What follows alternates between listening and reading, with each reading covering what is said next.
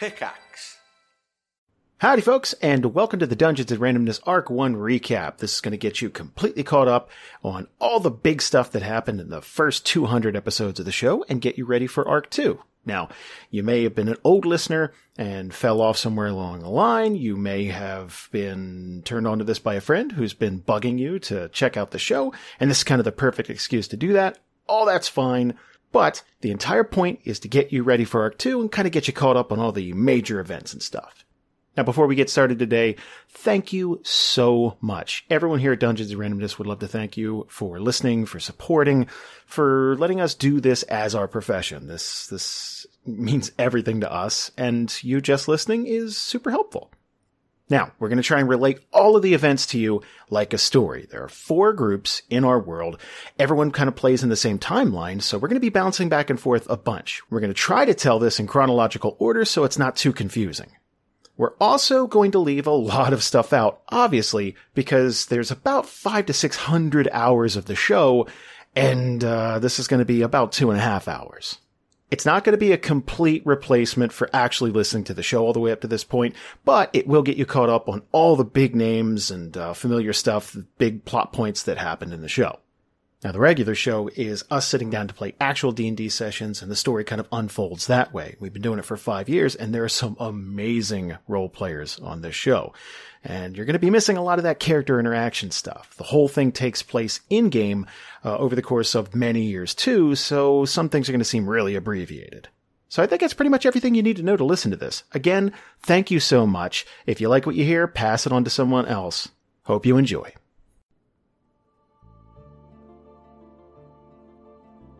Our story began in a small city on the west of the continent known as Alara, or, as most folks call it, the mainland. We opened with our first adventuring group, which was cleverly dubbed Group 1. There was Malchus, the Tiefling Warlock, Ironhide, the Warforged Sword Mage, Thorl, the Human Ranger, Treus, the Human Cleric, and Duncan, the Little Dwarf Bard. This group, as unassuming as it may have seemed, would set into motion events that would change the world of Theria forever. The first quest of note was to rescue Talia Padraig, the Lord of Winterhaven's daughter, from a kobold encampment. After doing so, a knighting ceremony took place. However, Thorl's Drake attacked Lord Padraig when it mistook the knighting sword as an attack, which led to Thorl and Treus being ejected from the city and the group splitting ways. When we next met our heroes, or the 2 that weren't enjoying the indulgent, party-hard lifestyle of knighthood at least, Thorl and Treus moved to the southern town of Overdale. Bored out of their skulls, they took a bounty to fight vampires, but that went awry when Thorl was bitten. They started the journey home battered, wounded, and very drained. After Thorl's bite, the group met up again with the ones who were knighted from Winterhaven, as they traveled south, also bored. And that's when the newly reunited Group 1 met the captain of the guard of Overdale, Ian Cerberus. He told the group that a nearby water source was tainted, and the elves who drank from it were behaving like rabid animals. The group was able to clear the water of its curse. Ian, however, took umbrage with the group for stealing his glory within the town, and that began a rivalry that would persist further when Ian competed against them in the Tournament of Champions. The Tournament of Champions was an Overdale tradition where heroes would fight round after round of exotic creatures. The group was excited to take part, though they were not happy about having to fight captured orcs. Treus objected the most, but they still continued on to win the tournament, while Ian Cerberus lost his hand in the competition. For their victory, they were given an ancient tome which chronicled the life of Drak, a famous warrior. Unfortunately, the mayor of Overdale passed away during the celebration due to poor health. In protest of the tournament, Treus left the group, and they were forced to deal with the growing concern of Thorl's vampirism. There was a cleric in Overdale named Carter, who greatly objected to having a bloodsucker in their town. Carter told the group that Thorl had one option, which was to go to the witch of Yemgar Swamp and ask her for a cure. On their way, they found a young child named Brianna, lost in the swamp, and decided to protect her and take her home after meeting with the witch. When they did meet with her, the woman demanded that they turn over the child for a cure, and the group decided that the price was too high, instead returning to Overdale with a vampire rather than a mark on their moral compass. Brianna's father was grateful to the group for rescuing his daughter. The group's next job was given to them by the Black Hand, a local crime boss in Overdale, who asked them to explore the nearby caves and retrieve spores for the crime syndicate so that they could sell them later. It seemed like a relatively simple task until they came across a bridge. A ragged, old bridge. Unfortunately, it was on this bridge that the party lost their very first member, Duncan Joybottom. He had been the heart of the group, and when he fell into the depths, the group felt their own heart drop as well. They returned to town empty-handed. It was even more unfortunate when the group returned home to find Duncan's father, who had been looking for Duncan with a minotaur named Yenward. After learning of his son's fate, Rodswell offered to join the group to honor his son's memory. While trying to mourn their friend, the Black Hand's goons came to demand that they bring the goods they were sent to retrieve. And when they did not accept the excuse that a good friend had died in the attempt at retrieval for an answer, the group slaughtered them to send a message. When they were attacked again during Duncan's memorial service, they brought the fight directly to the Black Hand. They murdered the crime boss to be done with the whole thing, and were soon summoned by Carter. Carter had been named the temporary mayor of Overdale. The former mayor had no heir, and Carter was the highest clergyman. And he'd heard about the incident with the Black Hand. Though they knew of Carter's distaste for vampires, they chose Thorol and Rodswell to go speak with him. Carter's hatred for non-human creatures only grew when Thorol attacked him, not used to his new bloodlust and unable to control himself. The attack was quickly ended with little harm to Carter himself, but the group was forced to flee the town. On their way, they ran into young Brianna once more, who was being plagued by dark, physical nightmares. They managed to fight off some of them, but were unable to find the cause before moving on. Days later, while traveling, they ran into a vampire hunter named Liara, hired by Mayor Carter to kill Thorol, and they were forced to fight. The vampire hunter made a tactical retreat after Ironhide stole her sword. Once the coast was clear, the group set free the prisoner Dragonborn named Draconis. Soon, the group heard of a cult nearby and was offered asylum by Winterhaven if they were to deal with that problem. They were able to shut down the cult through violent means, and soon the leader of Winterhaven, in gratitude for the group both saving his daughter and his city, arranged a meeting with Carter. The entire party was granted knighthood before the meeting occurred. During the meeting, Malchus Grimness grew increasingly annoyed by their options and signed a treaty despite his party's objections, not knowing how deeply his choice's roots would dig into their future. They agreed never to return to Overdale again. However, this would absolve them of their crimes within that city. It had now been weeks between the time of the signing of the treaty, and the group was feeling the tension which the decision wrought on their team. Draconis was behaving strangely, swapping large amounts of gold for mysterious packages, while Malchus and Ironhide were more at odds than ever before. However, they had decided that they had put their journey on hold for long enough, and set out to Drock's tomb once more, far to the north. That is, after Thorol had a tryst with Lord Padraig's daughter, Talia. On their way to the tomb in the frozen north, they stopped at the nearly completely abandoned Camp Icebreaker before heading onward. And at last, they made it to their destination. Drock's tomb was on the side of a mountain, and they had to cross a treacherous bridge of ice to enter. Once inside, they needed to solve many puzzles to reach Drock, and while they were expecting nothing more than treasure and bones, what they found was Drock himself still reigning over his men, trapped in time.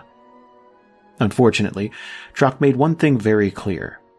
Now that they knew of his existence, the group was meant to join his immortal army and serve him for all eternity. Or die. The group chose to fight. As the battle waged on, Drak drew out a mysterious artifact to heal himself. He could not know that the powerful item he held, known as the Orb of Light, would cure the vampirism that had so plagued Thorol's body and weakened him. Now restored, the former vampire was able to end Drak's immortal life by destroying the man and another strange artifact he had carried, an hourglass which hung from his belt. From Drak's corpse, Yenward retrieved the legendary battle axe Stormrender, said to be blessed by the god Kord.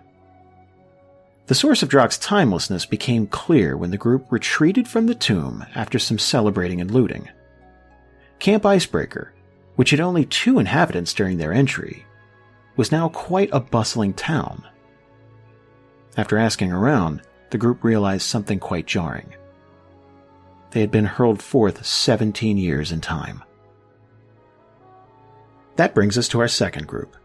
Group 2 consisted at the time of Galford the Gnome, Rikus the Mole, a half-dwarf, Trixie the Dark Elf, and Tala the Shifter. Just outside of Brightport, the group was commissioned to apprehend a crime lord by the name of Blackteeth. They were then commissioned further by a dark elf named Seraph to steal the golden dragon statue from the House Darksbane. The dragon statuette was the item that gave House Darksbane political power in the city.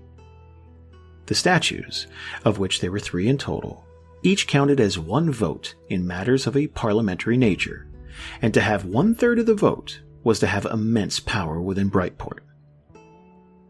The remaining statues were owned by House Hammerhand and House Silverclaw respectively, and so Brightport was in a political standstill, each house voting in their own interest, which varied dramatically, so that very little change could actually occur. So of course, the dragon statue exchanging hands would mean a great deal to very many people. The group succeeded in stealing the statuette, but had to flee an actual dragon that had been guarding the house as a result. In their escape from House Darksbane, the party gained an elf by the name of Baraneth, who was caught up in the adventure while it was underway.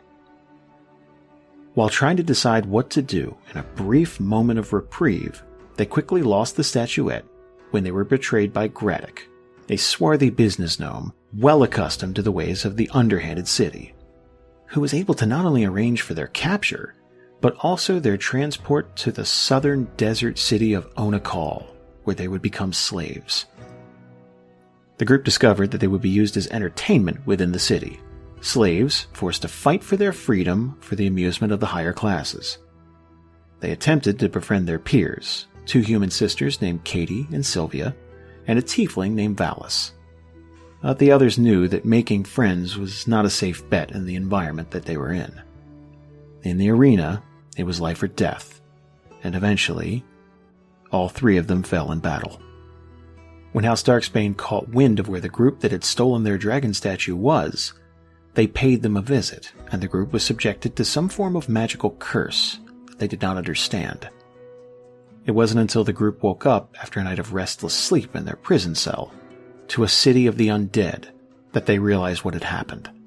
They were immune to the plague because Darksbane wanted them to die slowly. Not in their sleep, but ripped to shreds by the undead. The group managed to escape the arena where they were being kept, leaving behind an army of corpses which would no doubt spread outward like a plague. Before fleeing the horrible city, Baraneth used a resurrection scroll to bring Valis back to life. This was no small sacrifice. Only 7 resurrection scrolls had ever been created in the history of the world, though their locations were a mystery, and once used, they could never be used again.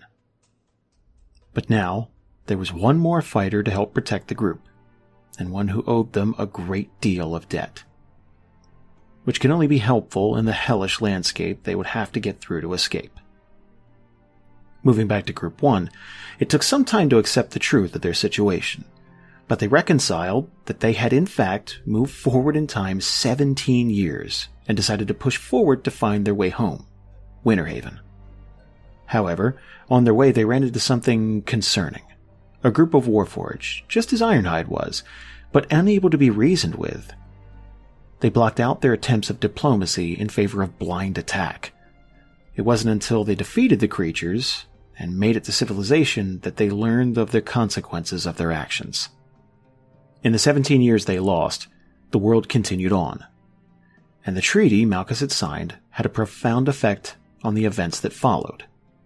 The interim mayor Carter ran on a platform of fear to become king, making grand speeches about the heathen races and Overdale's need to protect themselves from the outside world.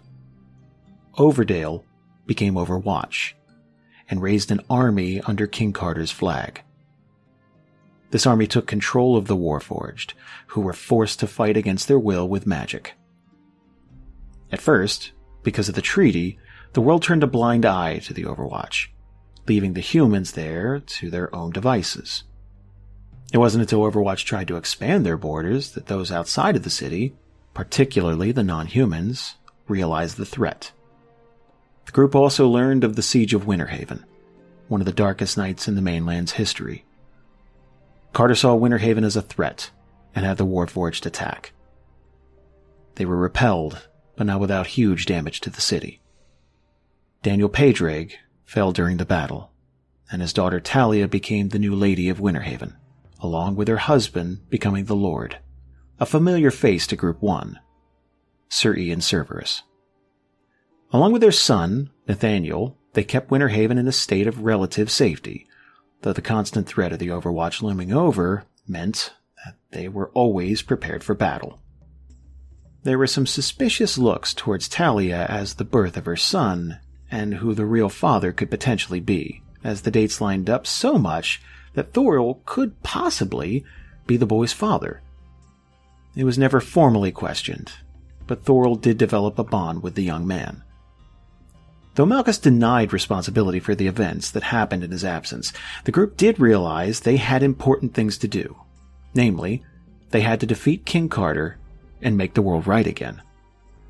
To do so, they needed to raise an army. And so the group set off to find allies for a war on the horizon.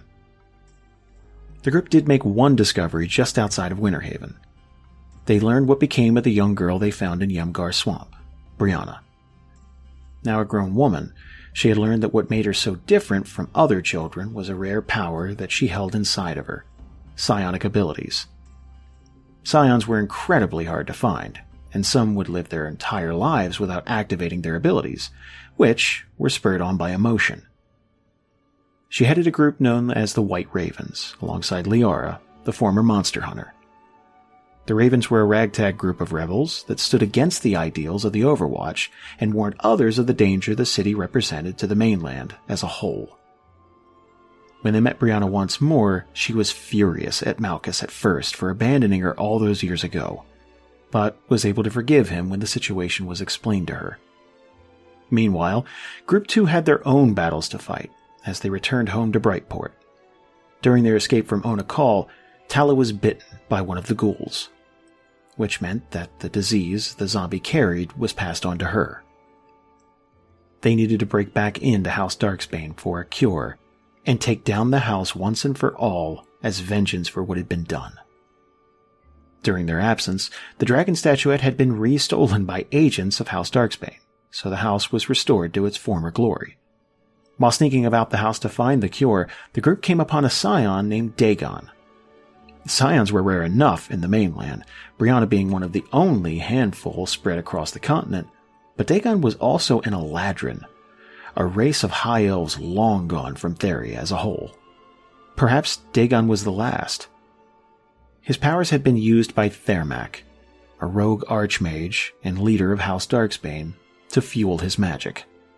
Together, the group was able to take down Thermac and the house, but Tala perished in the struggle, and her body was stolen while the group fought on.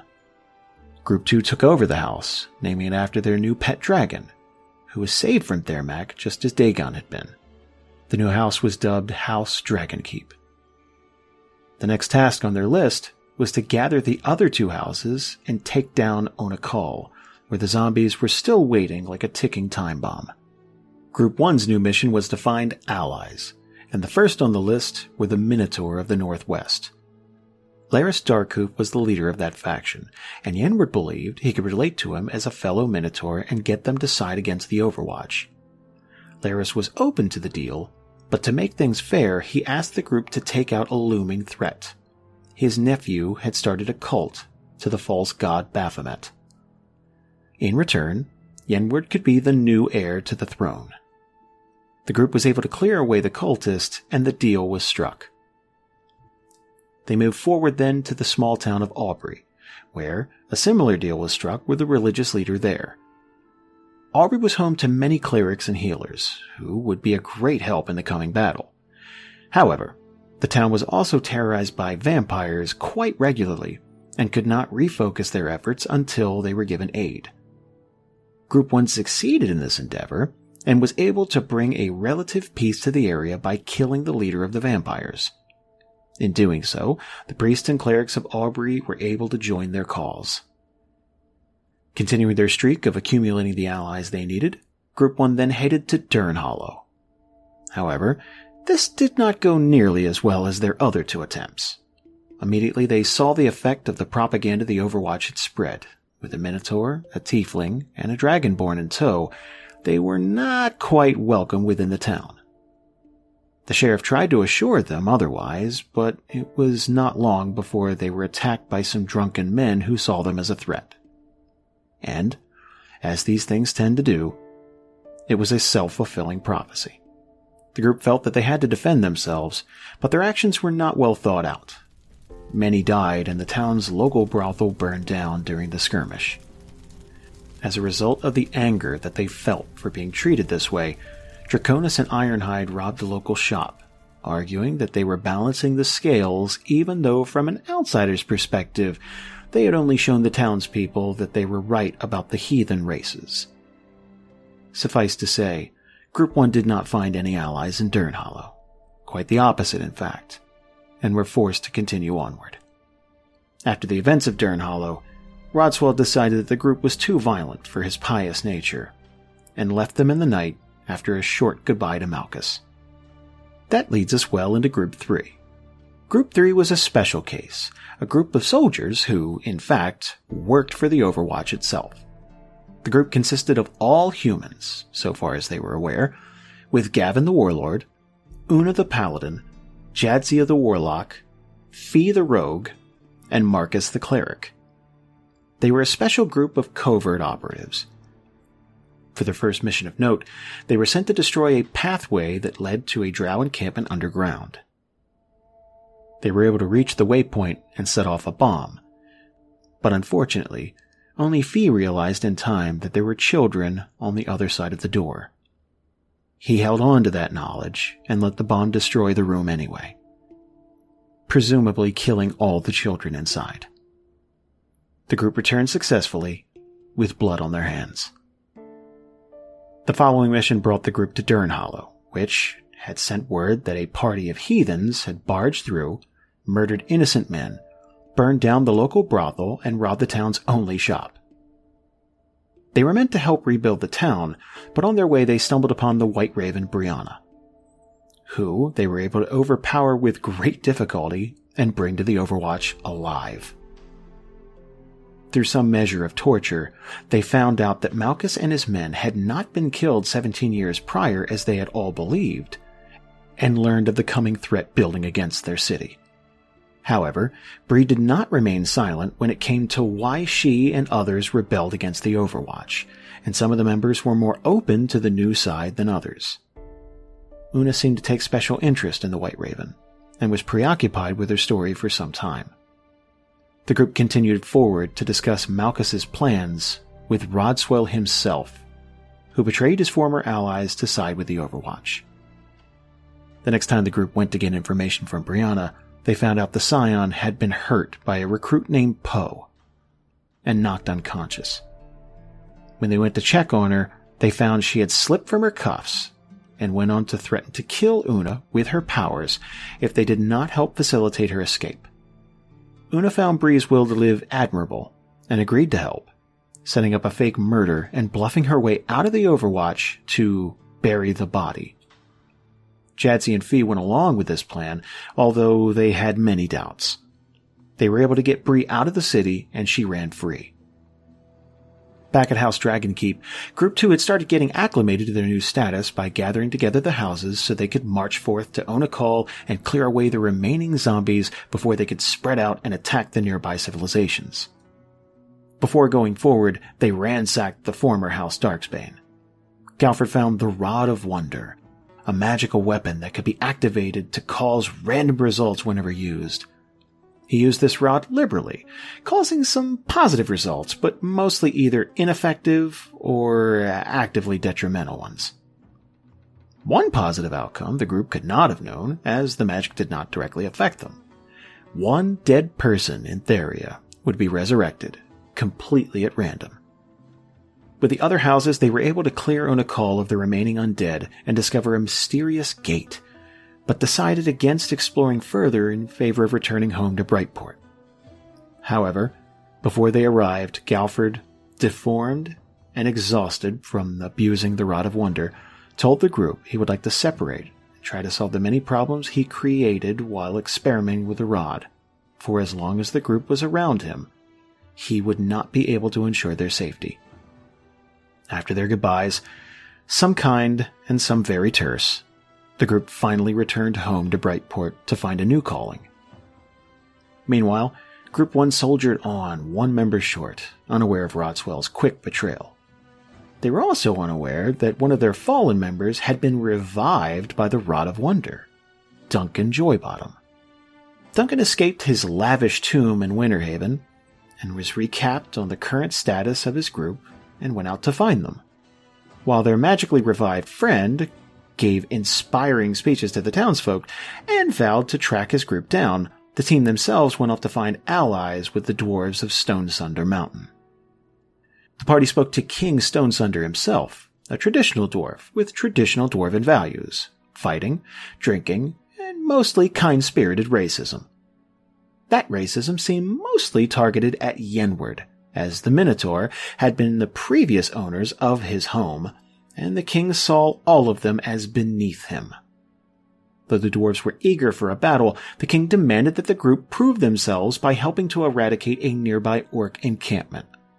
When Yenward gored their leader, King Stonesunder obliged to send his men into battle. Back in the Overwatch, after the success of Bree's escape, the group felt a mounting tension. Alliances were questioned, but most went unsaid, and instead paranoia ran rampant within the ranks. During their next mission, they were tasked with destroying a Titan elite, a giant warforged monstrosity which had been stolen by the elves. The commander suspected that they may have been planning to rebuild it and use it against the Overwatch. On their way to destroy the Titan, Una ran into an old friend, Poe, and confronted him for the mistreatment of their prisoner Brianna. This only further mounted the suspicions that Gavin and the other loyalists felt towards her, attacking a fellow officer over the concerns of a prisoner. But Poe and Una were longtime friends and rivals from their time at the Temple of Cord, and such roughhousing was considered normal to them. Una tried to prove her loyalty to the group by bluffing to the elven patron and claiming that they came to the elves to seek refuge from the Overwatch. While posing as traitors, they were introduced to Liara, one of the leaders of the White Ravens, and Britannia Moonshadow, the High Maiden of the Elven people in the Evergreen, the massive forest that the elves called home on the west coast of the mainland. Liara knew of the group from the stories Brianna had told her after she returned from being captured, and upon hearing this, Una requested to speak to Bree once more. When the group finally attempted to complete their mission, it was only Una who was able to escape in time. The Titan was not fully destroyed, though it did take some damage. The rest of the group escaped and returned to the Overwatch to report and hopefully head back for a rescue mission, while Una stood trial for her crimes with the White Ravens and the Elves of the Evergreen. However, it was Brianna who invoked Quen Fei, the ancient elven duel of honor, and made herself Una's challenger. If Una were to lose the fight, she would be killed on the spot. But if she should win, it meant the gods were in her favor. Una was given elven armor from Liara, who told the paladin of Brianna's strife, and wished them both luck. During the battle, Una very nearly perished. So much so that it seemed like an act of the gods themselves may have saved her. How else would Una have lived through Brianna's final blow? Both fighters exited the duel, and Una was cleared of all her charges, though she was still being closely monitored due to her affiliation with the Overwatch. Soon after, the elves received word that the group that had left were returning with extra forces to save their captured soldier and to finish what they had started in destroying the Titan. Una begged Brianna to let her speak to her team and try to negate further bloodshed, and Bree allowed her to try. While Jadzia, Fee, Gavin, and Marcus had been in the Overwatch, they were given orders to march on the Evergreen with a tiefling named Arilov, which confused and angered most of the members. The Overwatch was not known for being an accepting place to the heathen races, and some of them began to ask questions as to why some were to be trusted and not others. Nonetheless, they put those questions aside as they attempted to save their comrade. When they spotted Una in a clearing marching toward them in the distance, Fee and Jadzia felt much relief, but the rest of the group only felt suspicion. As she tried to get them to turn around, Gavin felt his control over the group slipping and struck her. It was that moment that the group felt a split. Jadzia ran to Una's side and defended her, while Una laughed in Gavin's face and called him a coward. Along with Fee, the three defected from the Overwatch in that moment and returned to the Evergreen to prepare for the coming battle. Gavin and the remaining soldiers discussed returning to the city, but Gavin's pride was too shaken, and he refused. However, no battle was fought that day. As the two opposing factions faced one another, Gavin charged forward and lit the bomb he was carrying while it was still in his arms, telling his own men to flee. Members of both sides tried to prevent him, but Gavin succeeded. The Titan was destroyed, and a young man who had not reached the age of 20 died a horrible, fiery death.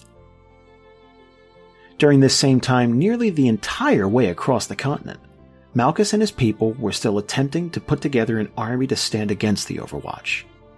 This quest led them to the city of Uman'Yiro, which was known for being a refuge for those with magic, separate from the rest of the mainland, quite literally floating hundreds of feet in the air. There, they asked to meet with Alenin Duskwalker, the Archmage. From him, they heard a grim story. The mages of Uman'Yiro, who had created the Warforge as a way to protect their city when it was still on the ground, using human souls as both the soul power and the entity within. Ironhide was one of them. The mages had no taste for war or fighting, so they created the Warforge to do it for them. However, when the city was raised, they had no need for soldiers anymore, and they began to pit them against one another for entertainment. Some mages disagreed with this practice, as the Warforged did still have souls, so after much discussion, the final solution was to banish them all, grant them free will, and send them on their way. And that was how the Overwatch was able to find them and make new, better versions. Still powered by souls, and controlled them the same way the mages used to control their own soldiers. The Overwatch would not grant their Warforged free will, however, but the souls trapped inside were still forced to watch their own horrifying acts, powerless to do anything about them. It was all too much to bear, and Duskwalker told the group that they would not enter themselves into a situation of war again. Magic was too powerful, and it needed to be contained and governed to keep what was happening in the Overwatch from ever happening again. Simply put, the best thing Uman'Yiro could do for the world below is to not pay attention to it. Or at least, that was his excuse to send the group away. Back to our defectors, Jadzia, Una, and Fee. Their roles were suddenly reversed. Still not trusted by the White Ravens, who believed they were spying for the Overwatch, so Liara proposed a task to prove their trust. A former monster hunter herself, she suggested that they go kill the black dragon Kael'thorm. Of course, Una excitedly agreed, and Jadzia and Fee went along with it. On the way, there was some small talk. Una told Bree and the others about her childhood in Kord's temple. Liara told the group about her former lover, Treus, and how happy he made her. And Jadzia admitted that she was in fact married to a tiefling man in Esterholt. This, of course, came as a shock based on Jadzia's intolerant view of non-humans. The group managed to track down Kael'thorn in Yemgar's swamp and slayed him. They raided its treasure trove, which included the legendary weapon Kord's Fury, and also the Helm of Seven Deaths. As a worshipper of Kord, Una took possession of the weapon, while Jadzia claimed the helm as her own. They scaled the dragon, and went to the local shopkeep in Aubrey to have it made into armor. Because they had little in the way of money, they agreed to test his holy water supply against the vampires outside of town. Unfortunately, the shopkeeper had either swindled the group, or had been swindled by another, because the holy water had not been blessed. As a result, Jadzia was bitten. Liara, who had experience with vampires in the past, immediately suggested a mercy killing, but Jadzia made it clear that she would fight back tooth and nail to cling to life. In place of that, the White Raven leader suggested that they hire a bodyguard and go to the Blood Mage in Esterholt, Jadzia's husband, Darmok. The warlock made it clear that she was terrified of the man, but without a choice to be found, they went to look for a comrade to help protect them on the way. So they separated from Liara and went to the nearby tavern to find a mercenary to help them reach their goal. Far away from the Overwatch, after returning from controlling the undead infestation of Onakal, Group 2 once more returned to Brightport, where they met a Goliath named Cori. Cori explained to the group that she was banished from her homeland and made it to Brightport on a whim, and she seemed unaccustomed to the culture of the mainland. The group took her in and returned to House Dragonkeep. While there, Baraneth called Valis to her bedroom. Over the weeks they had been traveling together, Valis and the elf felt a protectiveness over one another. It was not surprising, given that Baraneth was the one who brought the tiefling back to life after he died in the tournament. She was the first person in Valis's life, beyond his own mother, who did not see him as a monster. And he let his feelings be known, only to have them thrown back in his face. Baraneth seemed to feel a sudden change toward Valis, and told him that she didn't care for him in that way. And, heartbroken by the abrupt change in the woman he'd come to care about, the tiefling decided to leave Brightport for good. He'd always felt trapped there, since his brother Malchus had left the family, but seeing as his mother seemed safe for the time being, and the woman he'd thought cared for him discarded him, he wanted to see the world. Even beyond that, however, he was on the search for Brianna Ebelmare, the sister of the two girls he'd been captured with before all this had taken place. He knew generally that she would be to the west, so that's where he headed. So back to the soon-to-be vampire Jadzia and our band of Overwatch traders. In the tavern, they met a large, hulking tiefling who looked to them like he would be able to help protect their party. They asked for a name, and he told them it was Valis Grimness. The group teased together that it was the brother of Malchus Grimness. Valis told them that he was on the search for someone important. The group appealed to him, and he agreed to take them to see the Blood Mage for a fee. Jadzia was not pleased to have a tiefling in the party, but her deteriorating health meant that she was unable to argue. They began their trek to Esterholt, and along the way needed to pass through an Overwatch roadblock. Although Valis protested, they pretended he was a prisoner to pass through. This went poorly, however, and, after the ruse fell apart, Jadzia stabbed the tiefling accidentally while trying to set him free when the need to run arose, and Valis attempted to strangle her as revenge. Una stepped in to stop the conflict, and they continued onward. On the way, Una asked Jadzia why she would ever marry a tiefling, and the warlock told her that it was hardly a choice. She was taken by him when she was 15 and forced into the Union. She was quiet about it the way there, but sounded confident that he would help her regardless of past events, even though she tried to kill her husband once before. Once they arrived, it was made clear why she felt so certain. Darmok was not a sane man by any means. His eyes were glazed over, and he had no quarrel with beating Jadzia one moment and groping her the next.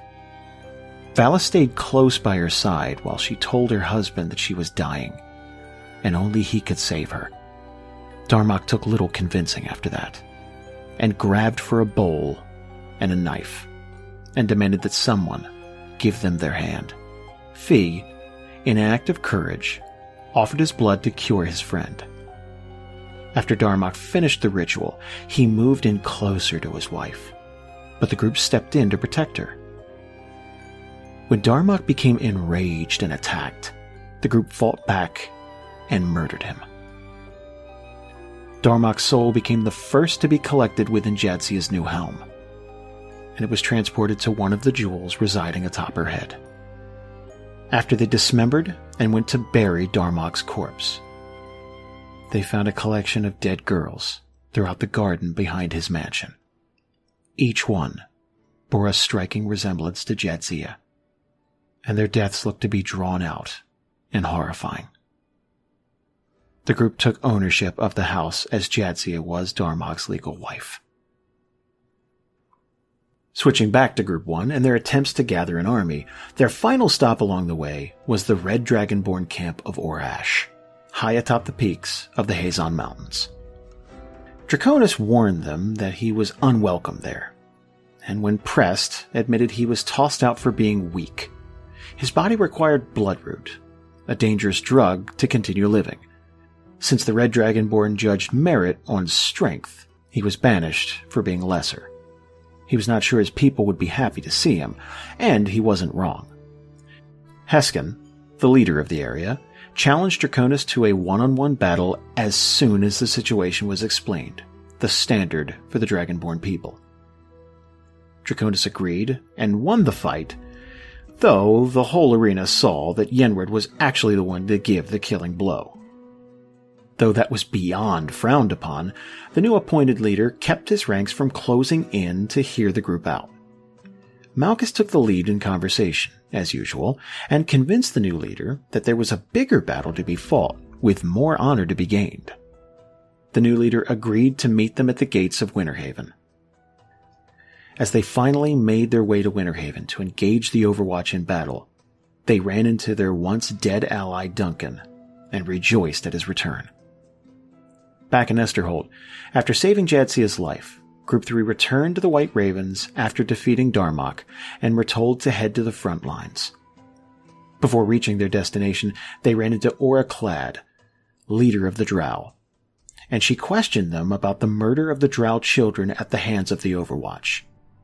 Una pinned the blame on Marcus Sana, and Aura agreed to mount for war, with revenge for the children in mind. There they met many familiar faces. Una found out that Poe was only doing his job as a spy for the White Ravens when he hurt Brianna as a prisoner, and Valis met with his sister Arilov for the first time since she had left home.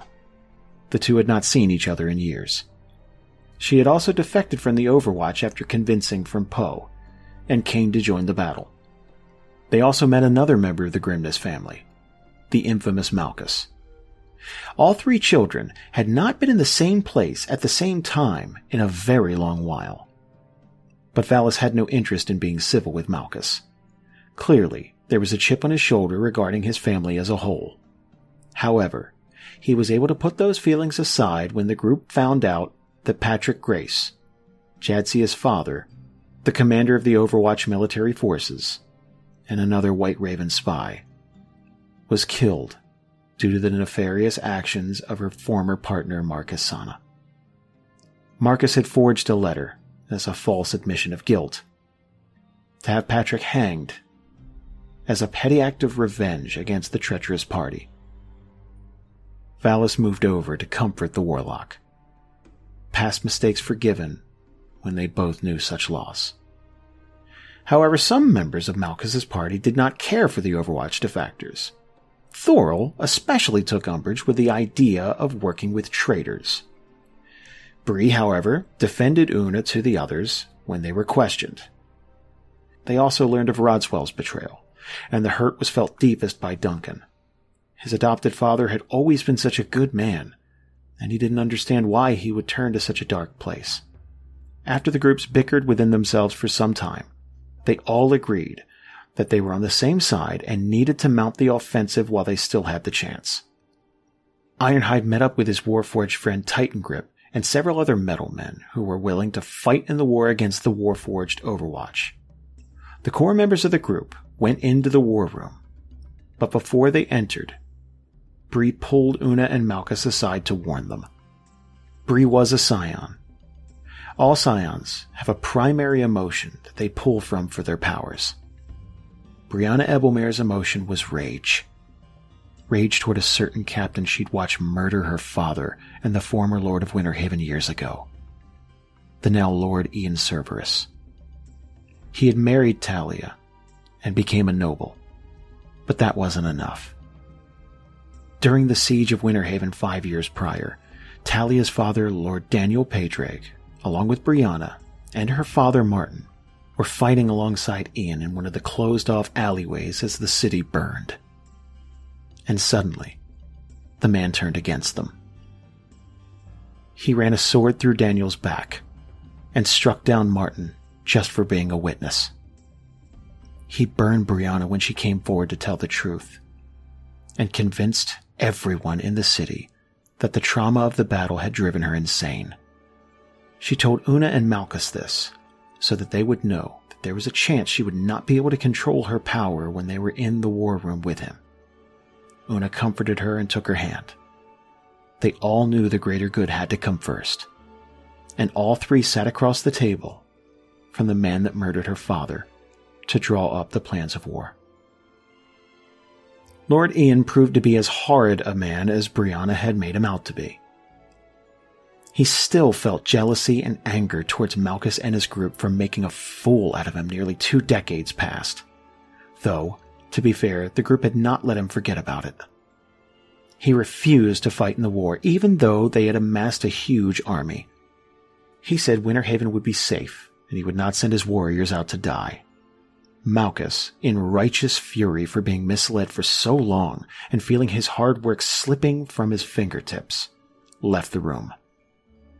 During his time outside, he met a familiar face, Archmage Duskwalker. He explained that he was the leader of his city, and thus had to speak on the behalf of all mages while they were there.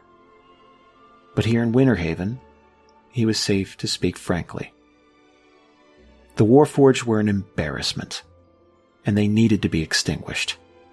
He handed Malchus the DRSCI, a magical kill switch. It would destroy nearly every single Warforged in a single purge.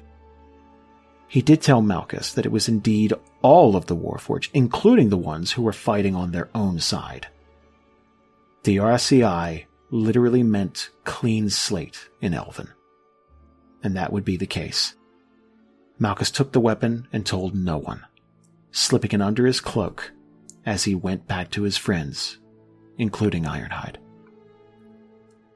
Together, the group decided to repel the forces of the Overwatch without Lord Ian's blessing, in no small part because of their disdain for the man, but overall for the greater good. They knew that Winterhaven would fall without their help.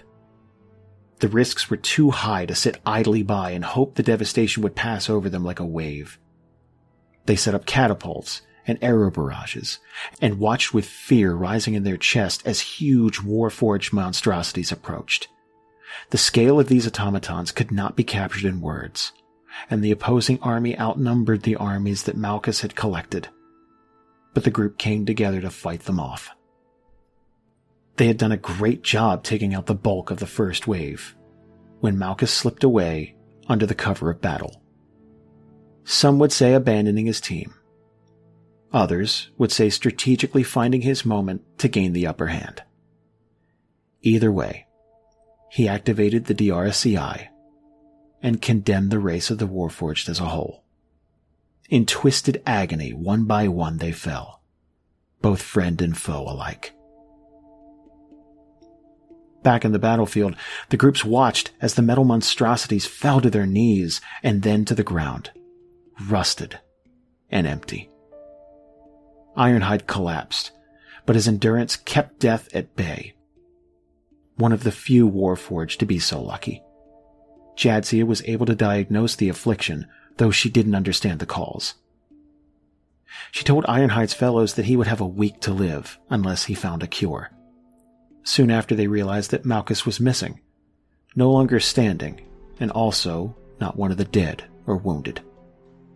Perhaps even more disheartening, once the battle was basically over, the gates of Winterhaven were finally opened, and Lord Ian himself rode out with his men, ready to take the glory of battle after the danger had passed.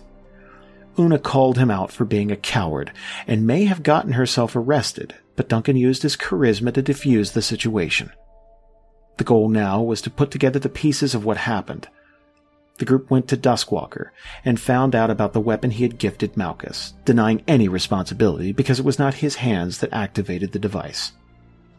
With that matter set aside until they could discover more, the group met up while Ian was on the battlefield to confront Talia on the allegations Brianna had against her husband.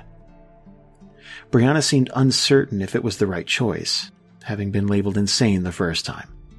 But Una comforted and encouraged her to come forward. Talia listened patiently to the story of her husband, though she wanted to believe the man she married was good. It wasn't as if she was unaware of her husband's shortcomings, his jealousy, his anger. She called Ian into the room and mounted the charges against him. The more he tried to lie, the more he looked like a fox caught in a trap.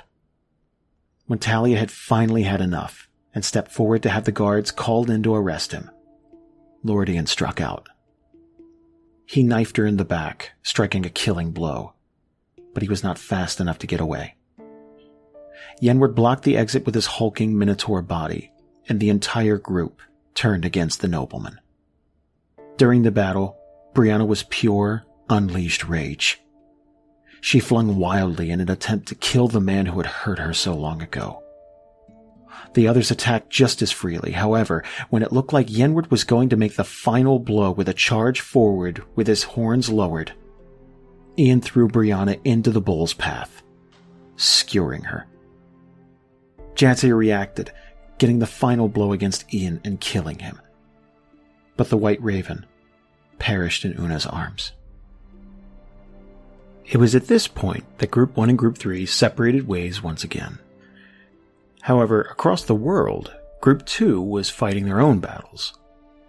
After Baraneth sent Valis away, she returned to her group and told them that she wished to travel away from Brightport. The group were adventurers, and the city had started to become stifling. Dagon, Corey, Trixie, and Rikus all agreed to this, and they decided to leave House Dragonkeep's welfare in the hands of Tessia Grimness. Yes, of that Grimness family. Mother to Valis, Malchus, and Aerolov. As she raised her children, she owned a shop with Graddock, but made friends within the city with her quick wits and kind demeanor. She seemed the perfect recipient for such a gift. And perhaps it also came from a part of Baraneth who felt guilty for having driven Valis away. After several days of travel, the group made it to the town of Lockford. There, they learned about a group of werewolves called the Pack that terrorized the town. 3 times a year, the town arranged a hunt to keep the population at bay, but as of late, the werewolves had started to overwhelm this. Despite the townfolk warning the group that it was dangerous, they decided to head into the forest next to the town, the Silver Glade, to take on the menace. Unfortunately, they set their sights too high. The werewolves were more vicious than the group had ever imagined. They were able to heal their own wounds at an alarming rate. By the time the group managed to escape, both Baraneth and Rikus fell in combat. Trixie was separated from the group during the escape. Once Dagon and Corey were far enough away to get their bearings, they knew they had to go back into the forest to find her, but they refused to go in ill-prepared this time around. Across the continent, Group 3 also had to reconcile their feelings over a fallen comrade. Bree's body rested on Una's lap. The paladin refused to let her stay dead, not after everything she had sacrificed for the world.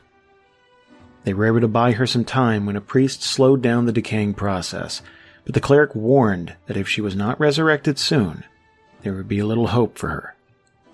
The longer someone remained dead, the more of a chance they could come back wrong, somehow. Una set all of her hopes on the Temple of Cord, her home in Esterholt, far to the south. That was where they headed, along with Ironhide, who joined the group so Jadzia could help keep him alive as long as possible. Once they arrived back in Esterholt, they met Craig, the High Paladin of the Temple of Cord, and an old friend of Una's. He saw Una's courage and commended her for it, and helped her by summoning the Angel of Death to fight within the temple. If Una were to win in this trial of combat, she would have the power to resurrect others.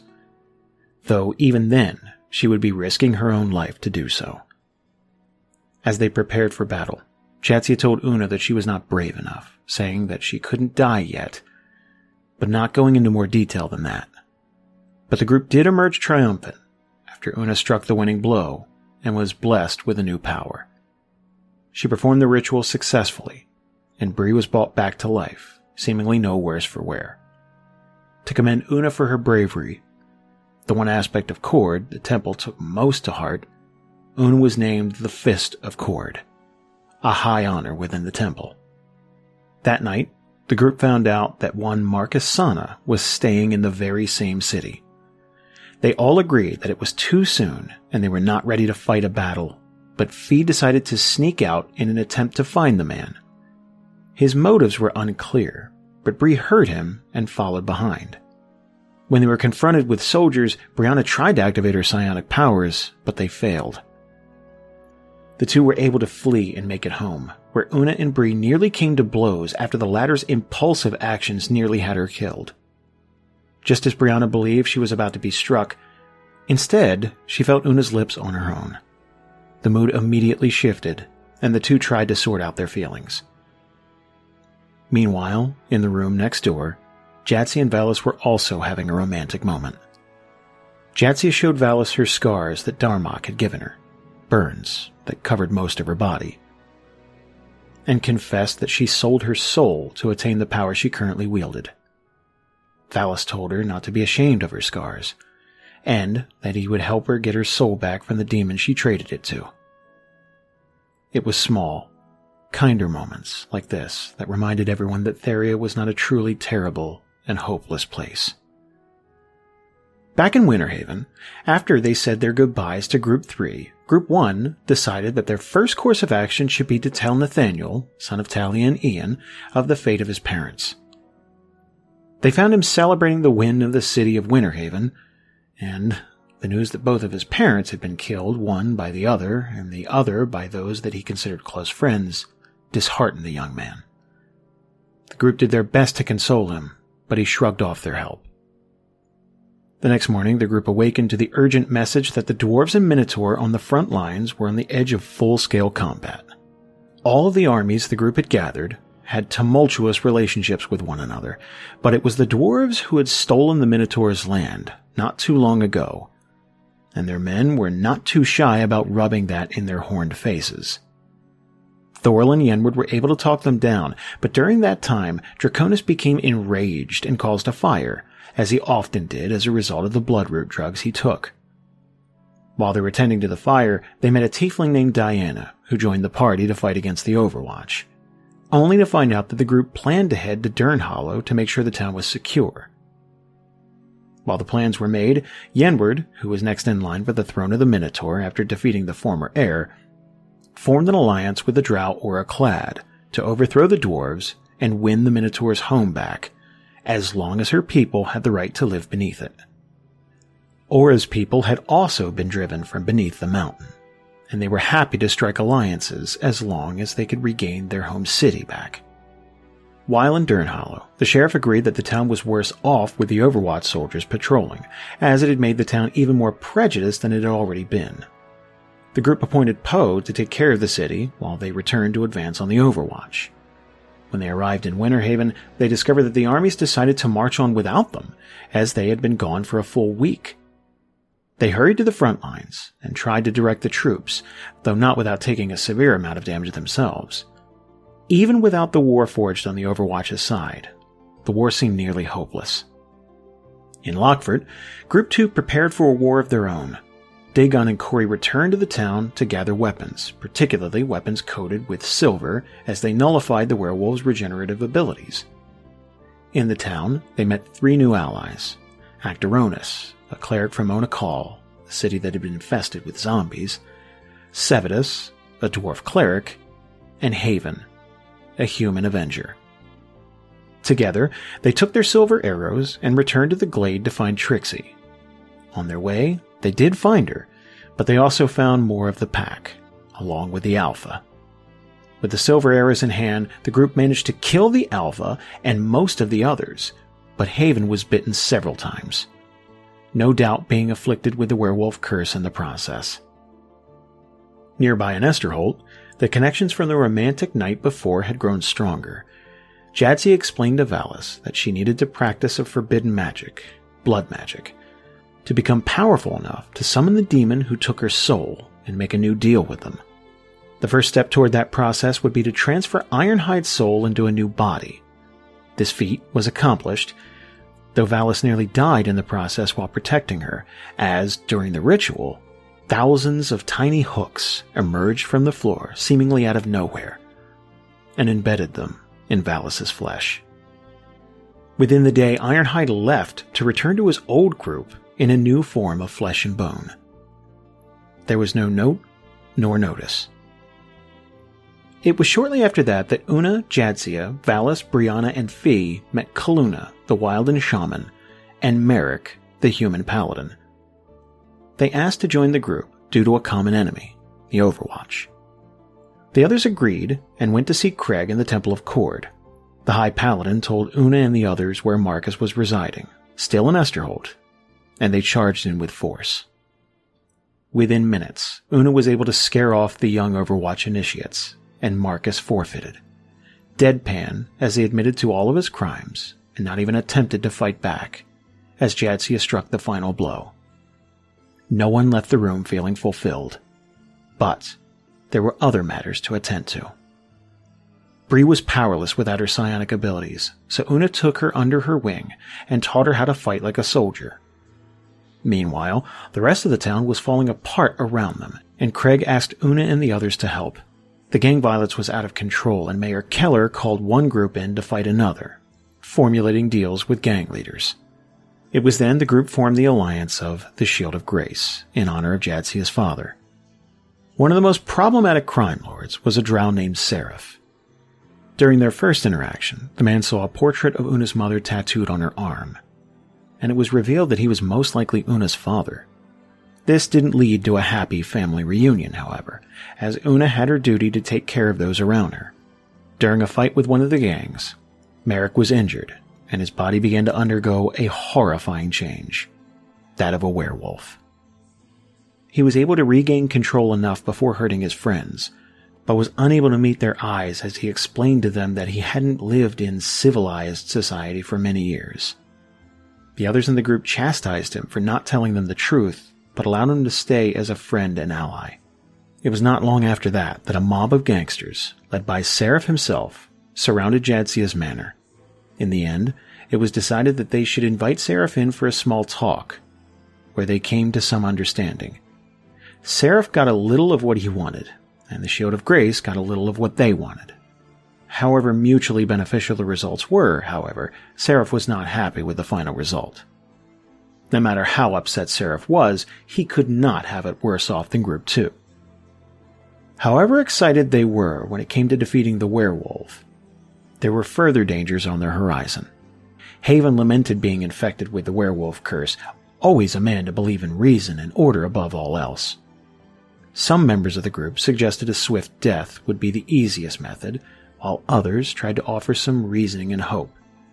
They decided to make camp outside of Lockford in favor of returning, which seemed like a good idea at the time, until a briar troll attacked that night. It wasn't long before Haven was hit and lost control of himself, turning into the very creature they had defeated only hours before. He turned against his own team along with the troll, and the entire group realized the hopelessness of the situation. In the end, Only Corey and Dagon made it out of the fight alive, and Haven fled into the forest in wolf form. Actaronus, Trixie, and Sevidus were mauled to death.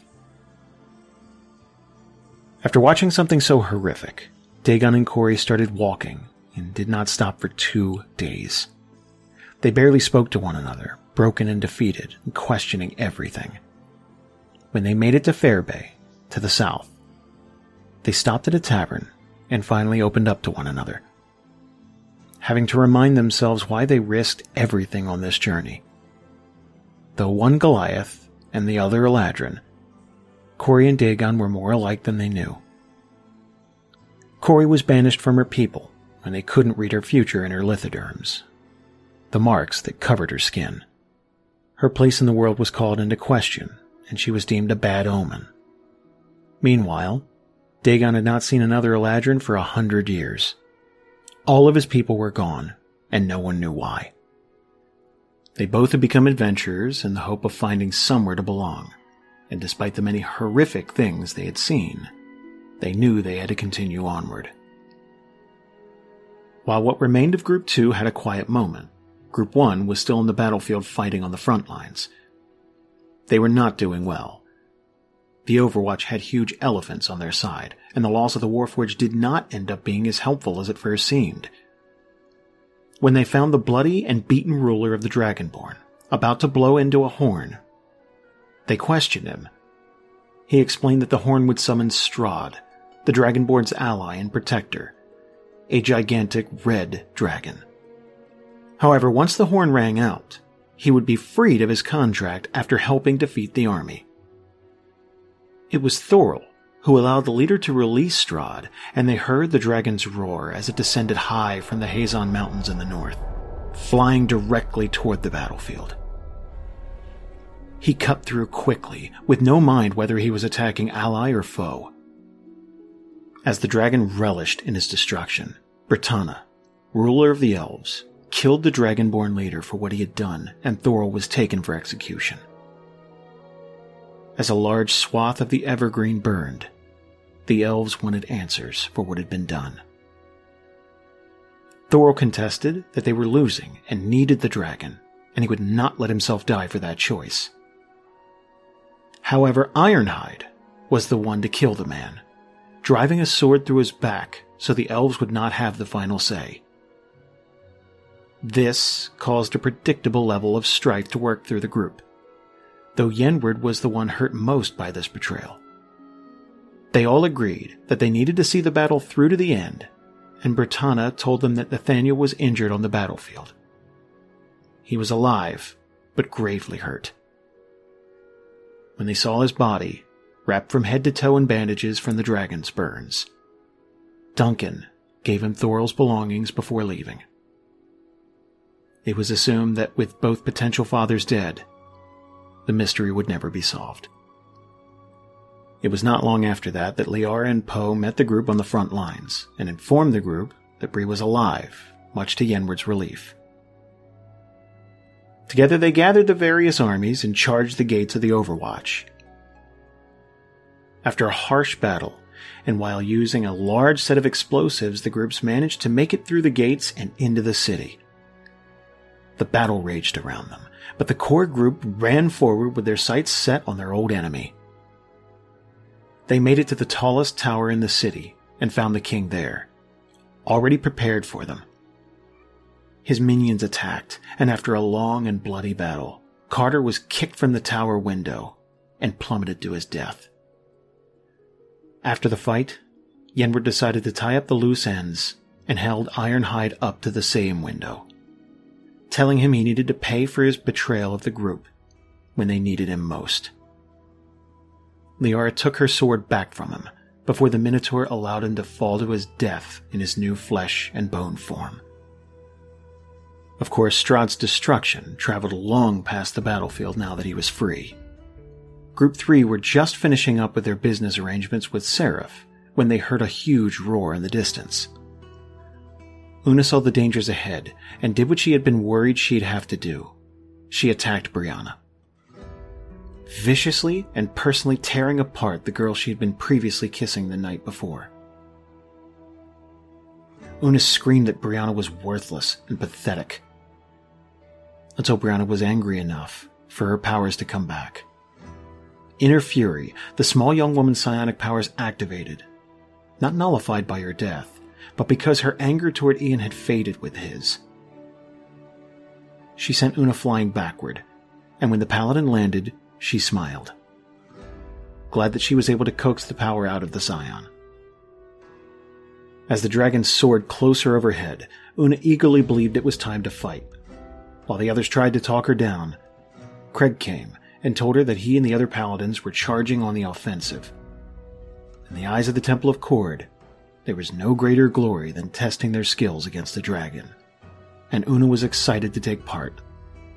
Brianna went along with her, while the rest of the group started the journey north toward Brightport, so they could fetch the white dragon Amara from House Dragonkeep in case the paladins failed. Una and the other paladins were able to reach Strahd in good time, far south, to the abandoned city of Odyssea, long lost home of the Eladrin, but found themselves quite outmatched. A flash of fire from the beast's jaws caught a fair share of them, and Craig was pushed over the edge of a cliff and presumed dead. Even though the impressive creature's eye had been taken thanks to the bravery of the paladin, Una, too, fell in combat. Brianna had ignored Una's orders and took her body to a safe place. But once Una finally passed, she felt a swell of rage and used that to charge against the dragon. After a lengthy and painful battle, Brianna was almost swallowed whole, but using her psionic abilities, she exploded within the creature's mouth, and Strahd fell dead in the city of Odyssea. And while Bree fought mightily against the dragon Strahd, the Drow, led by Aura-Clad, and various members of the army started to burn the buildings in the city of Overwatch, searching for Markasana. Group 1 attempted to reason with them, and Diana made an impassioned plea to the masses for them to finally calm themselves. The Overwatch soldiers who wanted to remain in the city were pardoned and given the means to make a living, while those who refused were allowed to leave. It took some amount of searching before Duncan was finally able to find his father, Rotswell, in a nearby church. As they spoke, his adopted father expressed some level of sorrow for his betrayal, but in the end, Duncan stabbed his father, knowing that the army and his own friends would do far worse if they found him alive. After the dust finally settled around the city of Overwatch, the leaders from the respective armies met to decide who the new leader of the city would be. After some civil discussion, and some not so civil, they voted and chose Liara, one of the leaders of the White Ravens and friend of the group that brought the armies together to take the crown. She was unwilling to say yes, but realized that there was more than her own comfort at stake. While they had time, the group separated to explore the castle and stumbled blindly into the lab of Archmage Loreweaver. He had made his escape through an underground system of tunnels, and after deciding that they may be close enough to catch him, and that he had a biological weapon in tow that could infect non-humans and eventually kill them, the group gave chase. And as Group 1 ventured through those underground tunnels, a former soldier of Onakal awoke in the woods. Actoronus lifted himself from the wet ground, his undead eyes wavering from one fallen comrade to the other as he remembered how he himself had fallen in battle. He was able to make it out of the Silver Glade, and knew his mission was to find what friends he had left. Somehow he felt compelled to find them through a seemingly mystical pull. When he arrived in Fair Bay, he reunited with his two friends, who were overjoyed to see him alive. While they ran into a tiefling girl named Airlove, who explained that she defected from the Overwatch, and a halfling bard named Braylon, who wanted to make a name for himself with an adventuring party. Together, the party headed to Odyssea, the lost city of the Eladrin. Dagon suspected that that was a good place to start looking for his people, and it had been where he headed before he was caught by House Darksbane. When they arrived at the city, they found more than they bargained for when they came across the body of a huge red dragon, Strahd, in the middle of the town square. Nearby, they found a girl named Brianna, who was being held captive by some thugs who got the jump on her, as she climbed her way out of the red dragon's mouth. After Brianna finished the dragon, she moved back to Una's body and had to ward off thugs, violently lashing out against them to protect the body of her love. This was when Group 2 came upon the scene. Actronus was able to cast a spell to both keep Una's body fresh enough and her soul bound to that body as Bree struggled to get back to Esterholt and to see Julie at the Temple of Cord. After finding out that Julie had the power of resurrection, she threatened her until she agreed to bring her lover back to life. When the blonde paladin opened her eyes once more, being brought back from death, only 2 words left her lips. "There's nothing," she whispered, before she lifted her hammer and began to rampage through the Temple of Cord. Meanwhile, Group 2 stayed behind in Odyssia to look for clues. They found very little to help aid their travels. They did find the paladin leader Craig on the mountainside still clinging to life, very dehydrated, and a ship in the docks named the Aluyanda. As the only living Eladrin, Dagon took ownership of the vessel, and they decided to go to the Yumgar swamp. There, they would be able to consult a woman Dagon knew very well, the witch. He suspected she might be able to solve the mystery behind Corey's lithoderms as well. While Bree was dealing with Una's crisis of faith, Valis and the other members of Group 3 went to House Dragonkeep. There, they met Tessia and requested Amara to help fight Strahd with no knowledge that the danger had already been dealt with. However, a new threat was looming. Jadzia confessed to Valis that she had been receiving letters from her dead husband, written in a shaky hand. She would find them in her pack, or strewn about the room as she awoke some mornings. It was an easy conclusion to come to, that his soul was somehow affecting the real world while captured in the helm, and the two decided it was time to hurry up and deal with him. But first they had to meet with Una and Bree. When they arrived, they found a dark scene. All of Una's valorous tattoos that honored the glory of Cord had been blacked out, and she wore a mourning dress. She told her friends that Cord was a lie, that past death there was no glory, because she had personally seen what lies beyond. It was only darkness. Although there was much to be done, they decided to first head to Overwatch and see what had become of their former kingdom. They met with Liara as queen, something they all relentlessly teased her over, and then found out the Drow wanted to speak with them. They still did not believe that Marcus was to take full blame for the children that had been killed, though Una asserted that that was the reality. While in town, Jadzia and Valis had a very solemn discussion, deciding that once Jadzia had her soul back, she and he would leave the party and settle down. Jadzia told Valis that she wanted Una to know what they had decided, which of course meant revealing to her friend that she had sold her soul in the first place. Luckily, Una had always been a free spirit, and she held no judgment against her friend. Instead, she made a confession of her own feelings, her feelings for Brianna Ebelmere, as she could not bring herself to confess to the Scion. As a result of her stunted views on emotion and her inability to confess her true feelings, the White Raven leader stayed behind, while the rest of the group went to Brightport.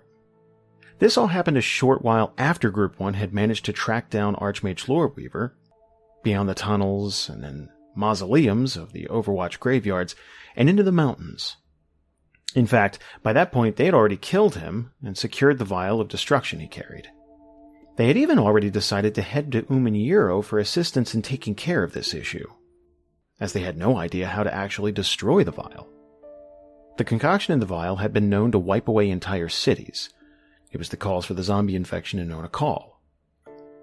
Along the way, the group stopped in Dern Hollow and saw only a fraction of the damage that the war and the dragon had struck on smaller cities, but were forced to keep going. They lost Draconis, but that wasn't unheard of, as the Dragonborn was a drug addict and often wandered off on his own. No, what was more surprising than the man they lost was the man they found. For after they arrived in the city, they found an old familiar face, Malchus Grimnus. He'd been hiding in the city since the destruction of the Warforged, changing his identity to keep himself safe. It was a very long discussion before he rejoined the party with the firm understanding that he was to be kept hidden. After a heartfelt talk to Jadzia, Una was able to have another with Merrick, and they bonded as two believers who no longer truly believed. it was clear that they needed to return Amara and then try to research ways to retrieve Jadzia's soul, a task that was by no means easy. After returning to Brightport, the main group became distracted when Grannock asked for protection from House Silverclaw. After dealing with that issue, Fee, Kaluna, Merrick, and Una all went to the town of Aldmore to try and find a monster hunter who might know something about demons, but returned with very little information. When they arrived home, they found Jadzia had gone missing. Valis and Una, who had always been in an adversarial relationship, even though they both cared for the warlock, came to blows over her absence. The fight was only interrupted after a letter written by Jadzia was found. She explained in the letter the reason she left. She knew the demon's name and where to find him, but she refused to put her friends in danger again. The last time she had used blood magic, it had lashed out at those closest to her, and she didn't want to risk it. She wanted to face this demon, Valnor, alone. If she were to return, she hoped they'd be able to forgive her. As Valis was the first to read this letter, a hush fell over the room. After a moment's pause, he turned to the party, including Una, and asked them to help him find Jadzia and save her. And while Group 3 had to search for their friend, Group 2 wandered into Yumgar Swamp. The swamp was filled with peril, snakes and poisonous animals that were more fearsome than they could imagine. After much fighting and clawing, they were able to make it to the front door of the witch. She told the group she knew many things, including the secret of Coria's lithoderms, and the reason for the Eladrin disappearance. But she would only give the information if Dagon agreed to bring her something she wanted. They agreed, and in a show of good faith, she gave Cori a hint. She informed Cori that she was cursed, and to cause injury and death to anyone close to her. That explained more than the Goliath cared to think about, though the witch acted as though it were a gift rather than a curse. When asked what she wanted in exchange for the rest of what she knew, the answer was simple. A Scion girl the group had already met once, Brianna Eppelmere. After being told of her curse, Cori ran from the party and the witch into the treacherous swamp, her mind muddled and frightened for what she could do to the group if she stayed. The others gave chase as best they could, though she was more adept at finding her way around in the open nature. When they did find her, she had made it to the camp in the Evergreen that was once occupied by the Overwatch. The area was destroyed, singed with dragonfire and littered with the empty husks of warforged bodies. They attempted to reason with Cori, and eventually it was Dagon who was able to connect with her enough to convince her to rejoin them. She told the others that they needed to keep their distance, however, still terrified of what the curse meant for those she cared for. For now, they decided to trust in Dagon's bracelet to lead them to the answers they sought. It brought them further into the Evergreen, and that was where they would head. During the same time, Group 3 was left with a choice, whether to follow Jadzia's wishes by staying behind or going after her, though it wasn't much of a choice, as every member decided to go. Unfortunately, they found that Amara was also missing. Jadzia had taken the White Dragon to her destination. They were able to find notes of Jadzia that she was going to High Mantle Forest, at the base of the Blistering Peaks, to perform her ritual and summon the demon that owned her soul. They went to Tessia, hoping for a means of travel there quickly, and were given a dangerous item, the teleportation rune. With it, they could reach their destination, but at the risk of the magic going horribly wrong. They all agreed it was worth the chance. As the group prepared for their journey, Jadzia had already reached the mountain on the back of Amara, and had started the summoning spell. The demon was a creature named Valnor, with maggots crawling through his flesh and a sharp tongue. She pleaded with him to make a deal and exchange the souls in her helm for her own, including Darmok, who was a powerful blood mage. The group arrived moments after the deal was struck, having to face their own battle against Valnor's minions to reach their companion. When they found her, she was on the ground, stock still. Balas, Merrick, and Una all ran towards her, and when the tiefling lifted his love, found that she was still alive. Her soul was returned to her, and they descended the mountain and decided to return to her home in Esterhold so she could recuperate. During their travel home, Fee decided to leave the group and officially join House Silverclaw in Brightport. Una would not allow him to leave with a weapon of Cord on his hip, and during a terse conversation, he returned Cord's Gale so that she could give it to the temple in Esterholt. When they reached Jadsia's house, the group found that the Paladins of Cord had ransacked it, including the library books that specialized in blood magic. Because the library had once been Darmok's, that was quite a lot of them. They did this to punish Una, though it was Jadsia's home that had been plundered. Una told Jadsia to rest and that she would take care of it. First, she went to her father to let him know that House Silverclaw was looking for him. That would be as a result of Seraph leaving the house and then striking out at his own, but in their name. While she was speaking to her father, Julie and the other paladins surrounded the house. She demanded Una surrender, and after a standoff, Seraph signaled to his group to attack from behind. Julie was subdued, and Una dragged her inside to talk to her one-on-one. Before Julie regained consciousness, however, they heard screeching from above the city, and when they looked, found that small dragons were attacking. They decided to put Julie in the basement so they could deal with the looming threat. Fortunately, they were in Darmok's old home, and chains were available. While Una, Jadsia, and Valis went out to fight the dragons, which were nothing more than children but still formidable, Clune and Merrick stayed in Darmok's manor as the cleric was still recovering from his wounds in the last battle. Shaken and exhausted, Merrick began to shift back into his wolf form. He nearly attacked Clune, who immediately freed Julie so that they could be safe from Merrick's frenzy. He only barely managed to calm down before hurting the Wilden.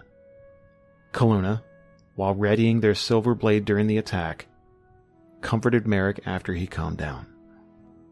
During that time, the rest of the group managed to overcome the dragons after mild destruction to the city, but during the fight, Seraph had taken the opportunity to attack Julie and was able to hold her at knife point the moment after her escape from the werewolf inside. He had planned to kill her during the mayhem, but Una found them and used the memory of her mother against him. Irate at this, he let Julie go, but warned Una to never do anything like that ever again, because the next time, he would not be so kind to her using his loving memories against him. After that standoff, Julie apologized to the group and returned Jadsia's things to her, ordering the paladins to clean up the mess that they had made of her home. She then told Una that Seraph was her father as well, making them half-sisters. That revelation pleased neither of them. That much was certain. Her mother was killed by Seraph after she tried to arrest his partner, and ended up killing her in self-defense. Seraph had sworn then to kill Julie and eliminate all traces of her mother's blood from Theria.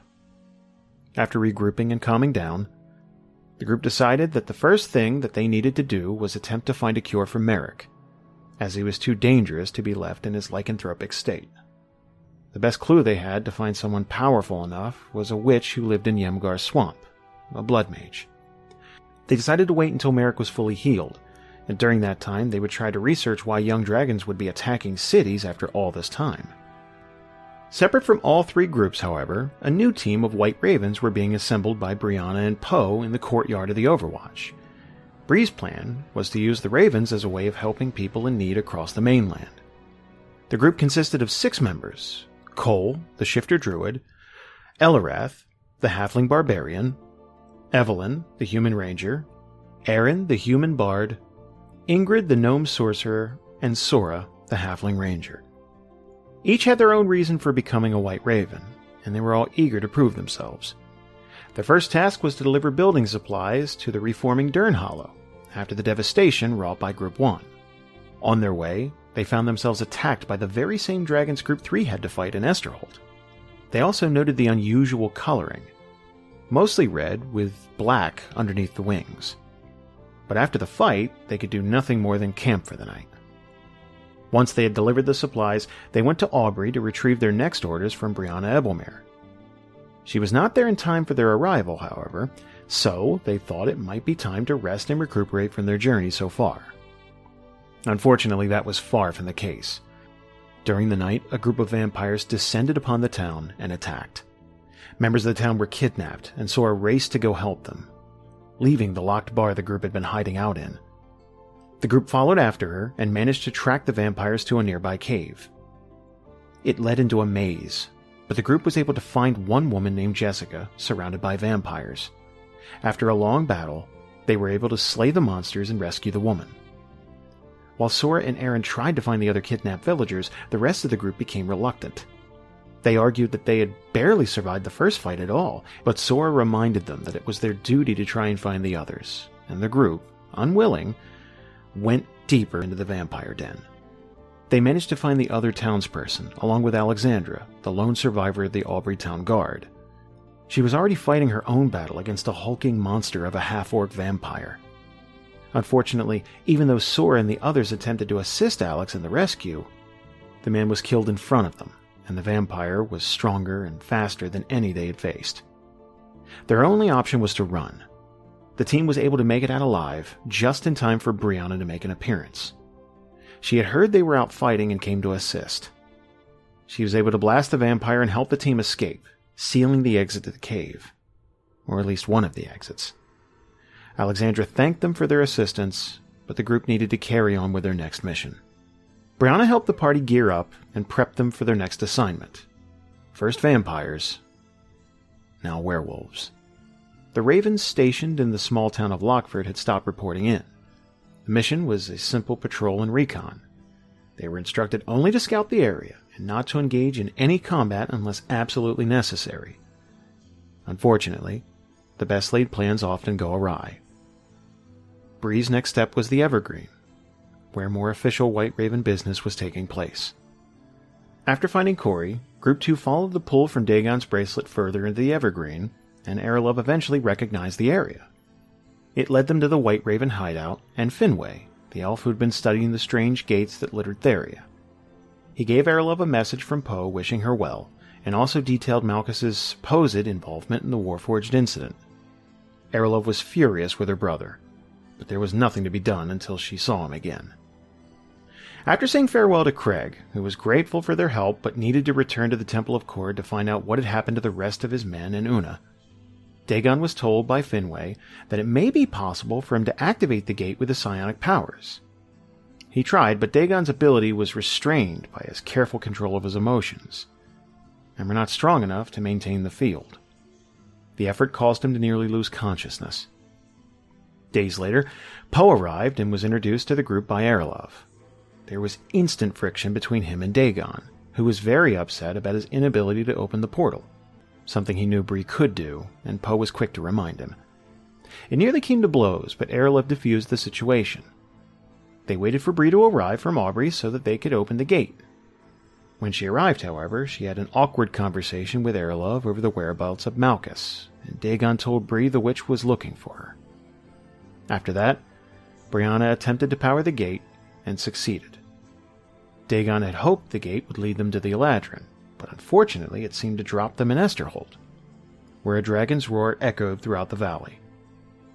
They charged forward with their weapons drawn, preparing for a fight.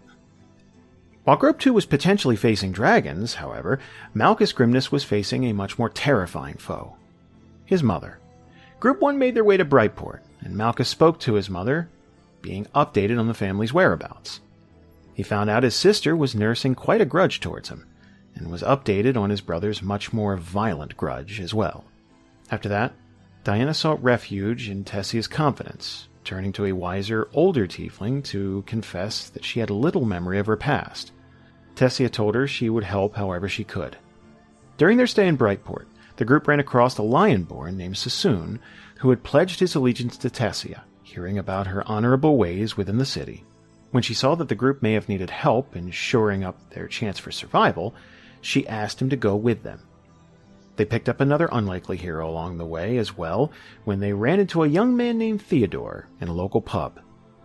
Yenward and Duncan immediately took a shine to him, and coerced him into joining the party on a whim. After their stay in Brightport came to an end, the group continued towards Bandit's Rest, where they knew some local thugs were staying. On the way, they were attacked by a dragon with red and black coloring, something that hadn't been seen on the mainland before to their knowledge. During the combat, Theo, who had taken up a sword in battle, revealed himself to have had at least some magical ability. However, he refused to use his power in favor of wielding his father's sword. Shortly after the battle, a group of drow ambushed the party. Mela, the leader, invited Group 1 to speak with Aura Clad about an offer, though it sounded less like an offer and more like a threat. The drow also swooped in and gathered the scales from the dragon that the party had fought, claiming that the adventurers had no need for it or the ability to harvest the scales, in essentially robbing them. As the drow left them to their own business, Duncan gathered the party around and explained the real reason he wanted to go into Bandit's Rest. He knew that his birth father was among the ranks of the thugs within, and he wanted to find him and avenge his mother.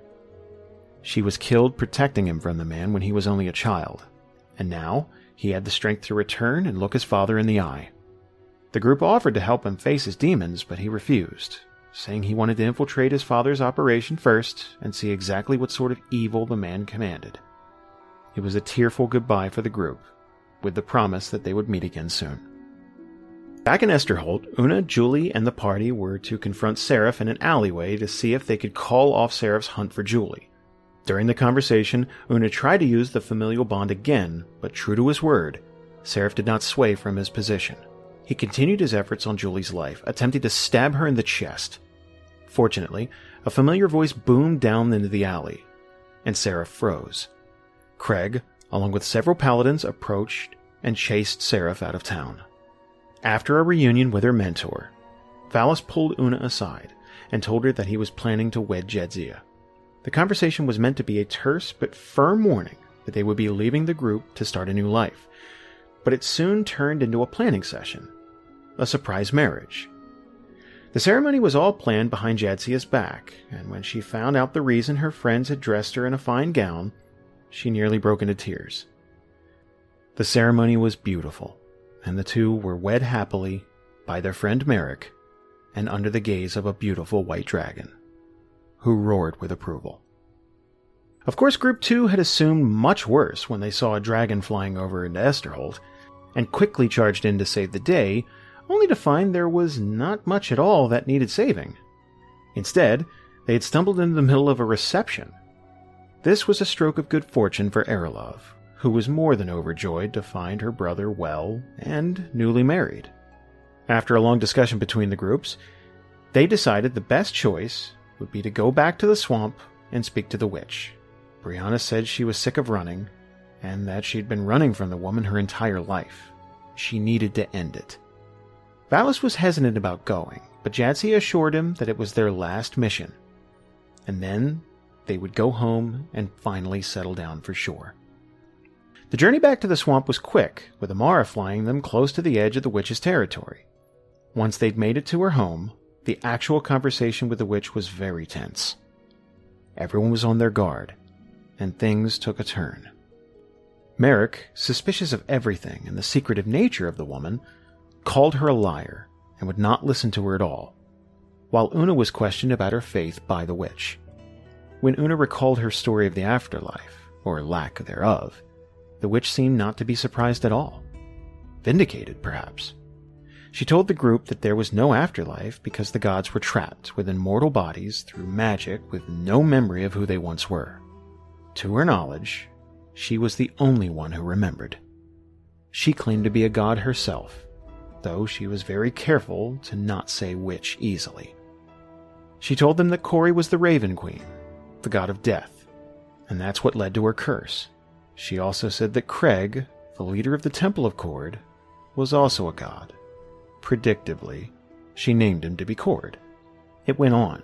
She took responsibility for trapping the Eladrin in the first place, and shared with Dagon their location, the continent to the east of the mainland, Talor. She did not tell him whether they were alive or dead, and finally, she told the party that there was a seal on the northernmost continent of Kian that could release either the gods or the demons into Theria, if a scion like Brianna sacrificed herself to open it. That was why Brianna had always been so valuable to her, even as a child. Scions were incredibly rare, after all. When the conversation came to an end, almost no one on either party trusted the witch, but they couldn't leave her claims unchecked. They split up once more, but this time, Cori decided to leave Dagon and the others so she could protect Brianna for the witch, feeling a sense of family she'd always been looking for elsewhere. Group 2 was not the only group that was having a tumultuous time with their party. After saying goodbye to Duncan, Group 1 felt a very real emptiness and didn't know where to go. They finally decided to travel south to Fairbay so that they could speak with the Drow. Yenward still had business with them in trying to reclaim his people's mountain. On the way, they met another Minotaur named Tavine who had been searching for him, as word of Yenward's deeds had gotten out within the Minotaur people. The group did reach Fairbay and met with Oraclad, along with 2 other Drow, Mela and Seraph. They asked the group to spy on another group of people within Esterholt and then eliminate them. In exchange, the Drow would help Yenward reclaim Stone Sunder Mountain from the dwarves. Most of the group was against this, but Yenward was conflicted. He started his journey innocent of the world, but now he knew too much and was involving himself in dangerous dealings. In the end, the decision proved too much for the group, and the party split. Yenward, Sassoon, and Diana departed, while Tavine, Malchus, and Theo were left behind, unsure of their future. Group 2, however, knew exactly where they needed to go. The trouble was getting there. Talor would be reachable by ship, but first they needed to get to the easternmost side of the mainland to take off, so Brightport would be their first destination. They were able to reach the first stop in Ebony Harbor with little trouble, and met a frost mage named Calden. He was looking for a party to join, and the idea of setting sail for Talor excited him. He joined up with the party easily. As they continued north, they tried to take a shortcut around some icebergs. Try being the key word. After damaging their ship, they were able to barely pilot into the Frost Basin, and they had to abandon it and travel south to the town of Aubrey in order to find people who could help repair it so they could continue their journey. As soon as the tired group arrived, they saw something strange. The lone town guard, Alexandra, was speaking to a drow in the middle of the night. He told the group he was a vampire, but he meant no harm. His people were in need of assistance. The large vampire Alexandra had faced off was a half-orc before becoming a vampire, named Adobin. He was tormenting all the other vampires. The drow vampire agreed that if anyone would help defeat Adobin, the vampires would leave town and find another place to feed. Group 2 agreed, and Father White, the local elder cleric, gave them the Orb of Light to take with them to fight against any of the undead, just in case. In total, 14 vampires joined the group in charging the cave to fight the half-orc vampire. The fight was nasty, with several vampires dying against Adobin in the beginning. In the end, Actoronus used the orb to murder every vampire in sight. It killed all but 3, who managed to escape further into the tunnels. The group searched the caves and found some trinkets left over from the vampires' lives as humans, along with a survivor that had their wounds tended to by the vampires themselves. They then returned to Aubrey and delivered the news that they were victorious. Meanwhile, the group that had been the first to lay eyes on Adobin was heading to their next mission in Lockford. The journey was long and dangerous. On their way, they were assaulted by orcs, who killed both Aaron and Evelyn. The rest of the group barely escaped with their lives. While looking for another to fill their ranks in the city of Donhurst, they came upon a paladin named Josephine who offered assistance. As they continued onward, the tension in the team mounted when Sora and Elarath halted the party to save a man from drowning in a river. Cole and Ingrid both argued that it was an unnecessary risk and didn't need to happen. Sora and Elarath argued that the only reason they joined the White Ravens was to make the world a better place, and letting a man drown was hardly that. The fight ended in a draw. When they did reach Lockford, the group entered the town cautiously. It seemed to be deserted, most buildings boarded up and doors battered down. It was no surprise that the White Raven stationed there hadn't returned word. A thick fog settled in around the group, and from the whitened streets, a large, snarling werewolf streaked toward the party with blinding speed. They fled to a nearby abandoned home as Sora was tripped and grappled to the ground. The party managed to stun the wolf and rescue their comrade to drag her into the relative safety of the house and barricaded the door. Before the wolf could break it down, they continued up a ladder into the attic and met a boy named Shaw, who had also been hiding. Together, they were able to stack debris on top of the door that led downstairs and send a raven out requesting for help. Days passed. Resources were running scarce, and the tension was slowly rising throughout the group. Finally, the group spotted movement outside. Though rather than aid, it seemed another survivor was making a break for it after seeing no werewolves outside. He was mistaken. The wolves descended from the rooftops and mauled the man to death. A lantern light could be seen from the second floor of the same building as tiny hands pried at the boards over the windows, signaling that the man hadn't been alone. The group watched as another werewolf entered the house and began to head upstairs. The raven that was sent out by Group 4 ended up in the hands of Poe, and soon Bree received word that a group was trapped in Lockford. After giving a short goodbye to Una, Brianna went after the new white ravens to try and send some aid. After her departure, Group 3 readied themselves for a journey to discover more about all the events the witch had outlined: the seal, the demons, and the gods. Julie arrived to bring books from the temple detailing a place in the Hazon Mountains that might have more information, a long-lost demonic library. After delivering this information, Julie pulled her half-sister Una aside and asked for her help to retrieve an artifact from a temple of Vecna far to the north. It was rumored to have some power over demons and might be very useful in the coming weeks. Una reluctantly agreed to the trip, while the rest of Group 3, Jadzia, Valis, Merrick, Kaluna, and Corey, traveled to Brightport on Amara to get ready for the journey. While visiting Tessia, her son Valis and now daughter-in-law Jadzia told her timidly of their marriage.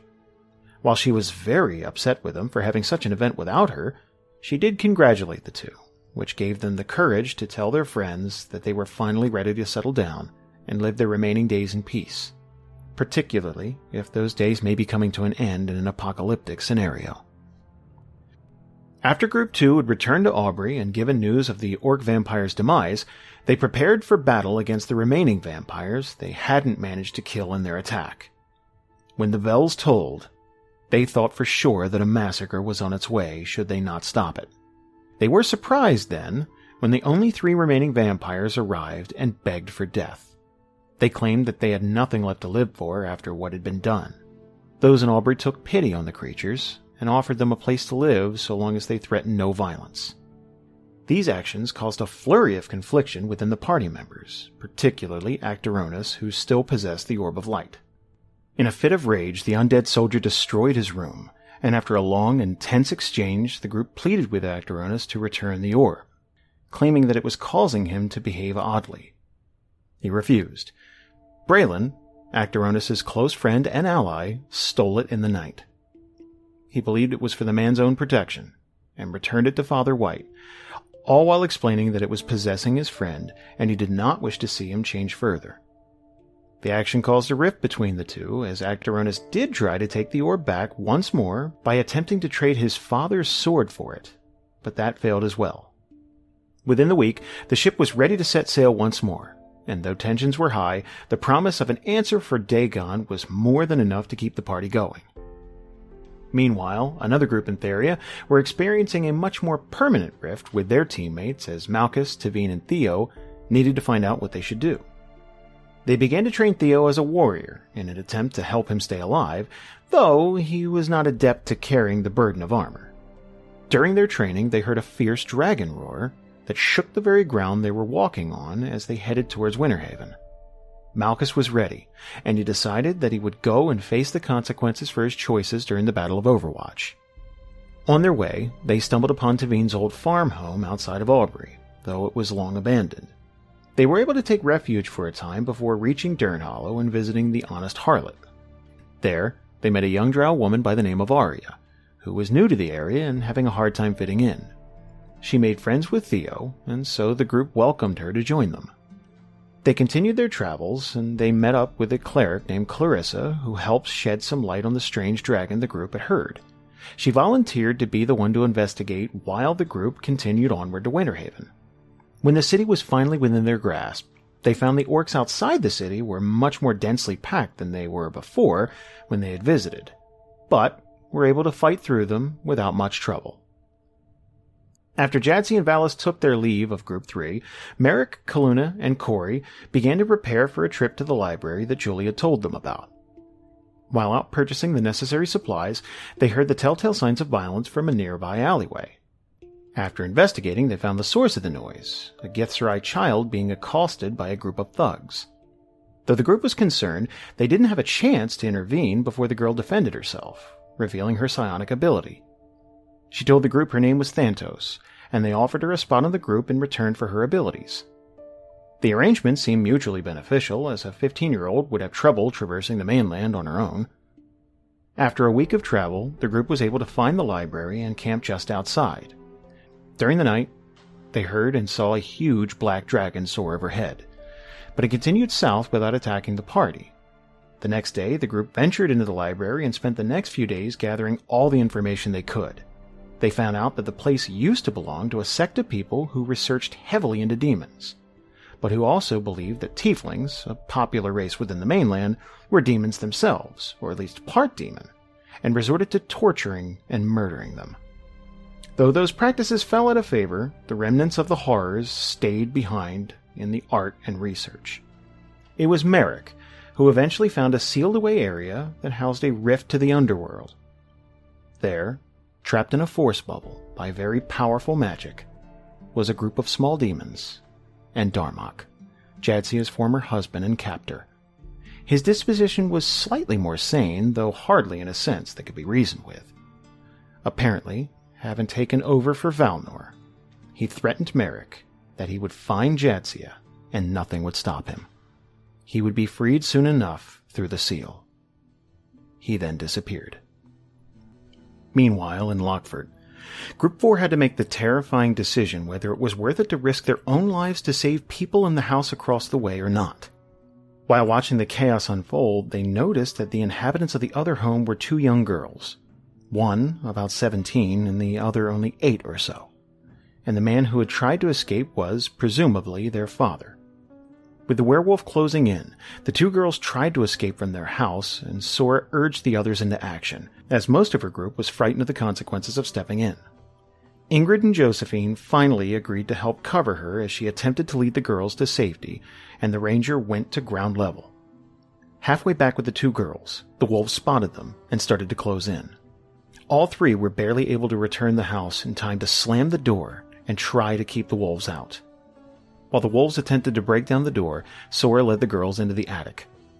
The girls told the group that their names were Lucia and Kaylee. Meanwhile, the fighters prepared to defend the attic as the wolves began to scale the side of the building, ripping out huge chunks of the walls outside. Kaylee, the older sister, picked up a sword and attempted to fight back against the beasts. Only then did the party join in. The wolf was repelled and called for reinforcements with a menacing howl. Before the wolves could arrive, the party fled to the larger town hall down the street. It was defensible, and they could probably fortify it from within. The three children and most of the party managed to make it into the building, but Josephine tripped, and Sora fell back in an attempt to defend her. Soon Jo was bitten and unconscious, and though Sora managed to kill the wolf and bandage her comrade, Cole made the call to shut the doors and seal the two of them outside, condemning them both to death. Sora pounded on the doors, and eventually Elarath went back out to try and help drag the unconscious Jo indoors, but they were too late.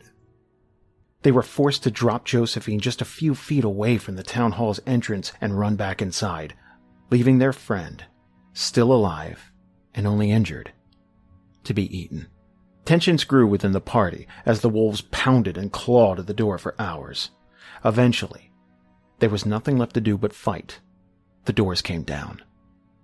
The party did their best against the vicious beasts, but they were savage, and as a result, Cole, Ingrid, and Kaylee died at the hands of the wolves.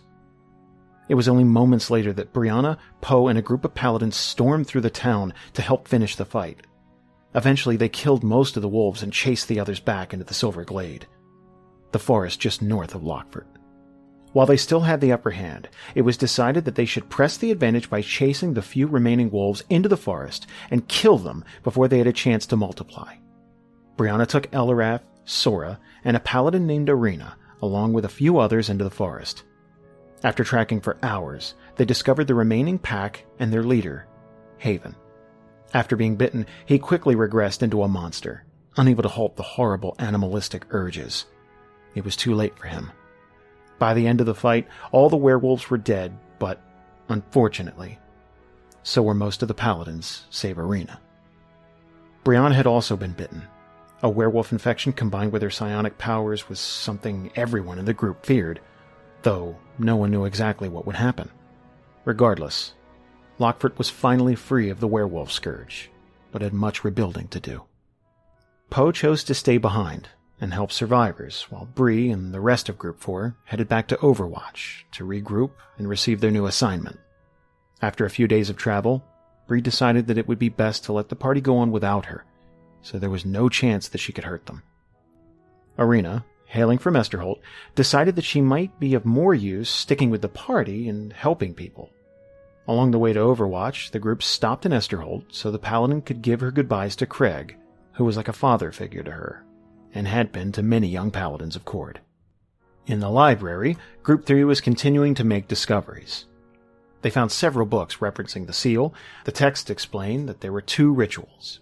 One that would open the seal and release the demons, and one that would release the gods, trapped in mortal form. They also found a scroll of resurrection, which Thantos was keenly interested in.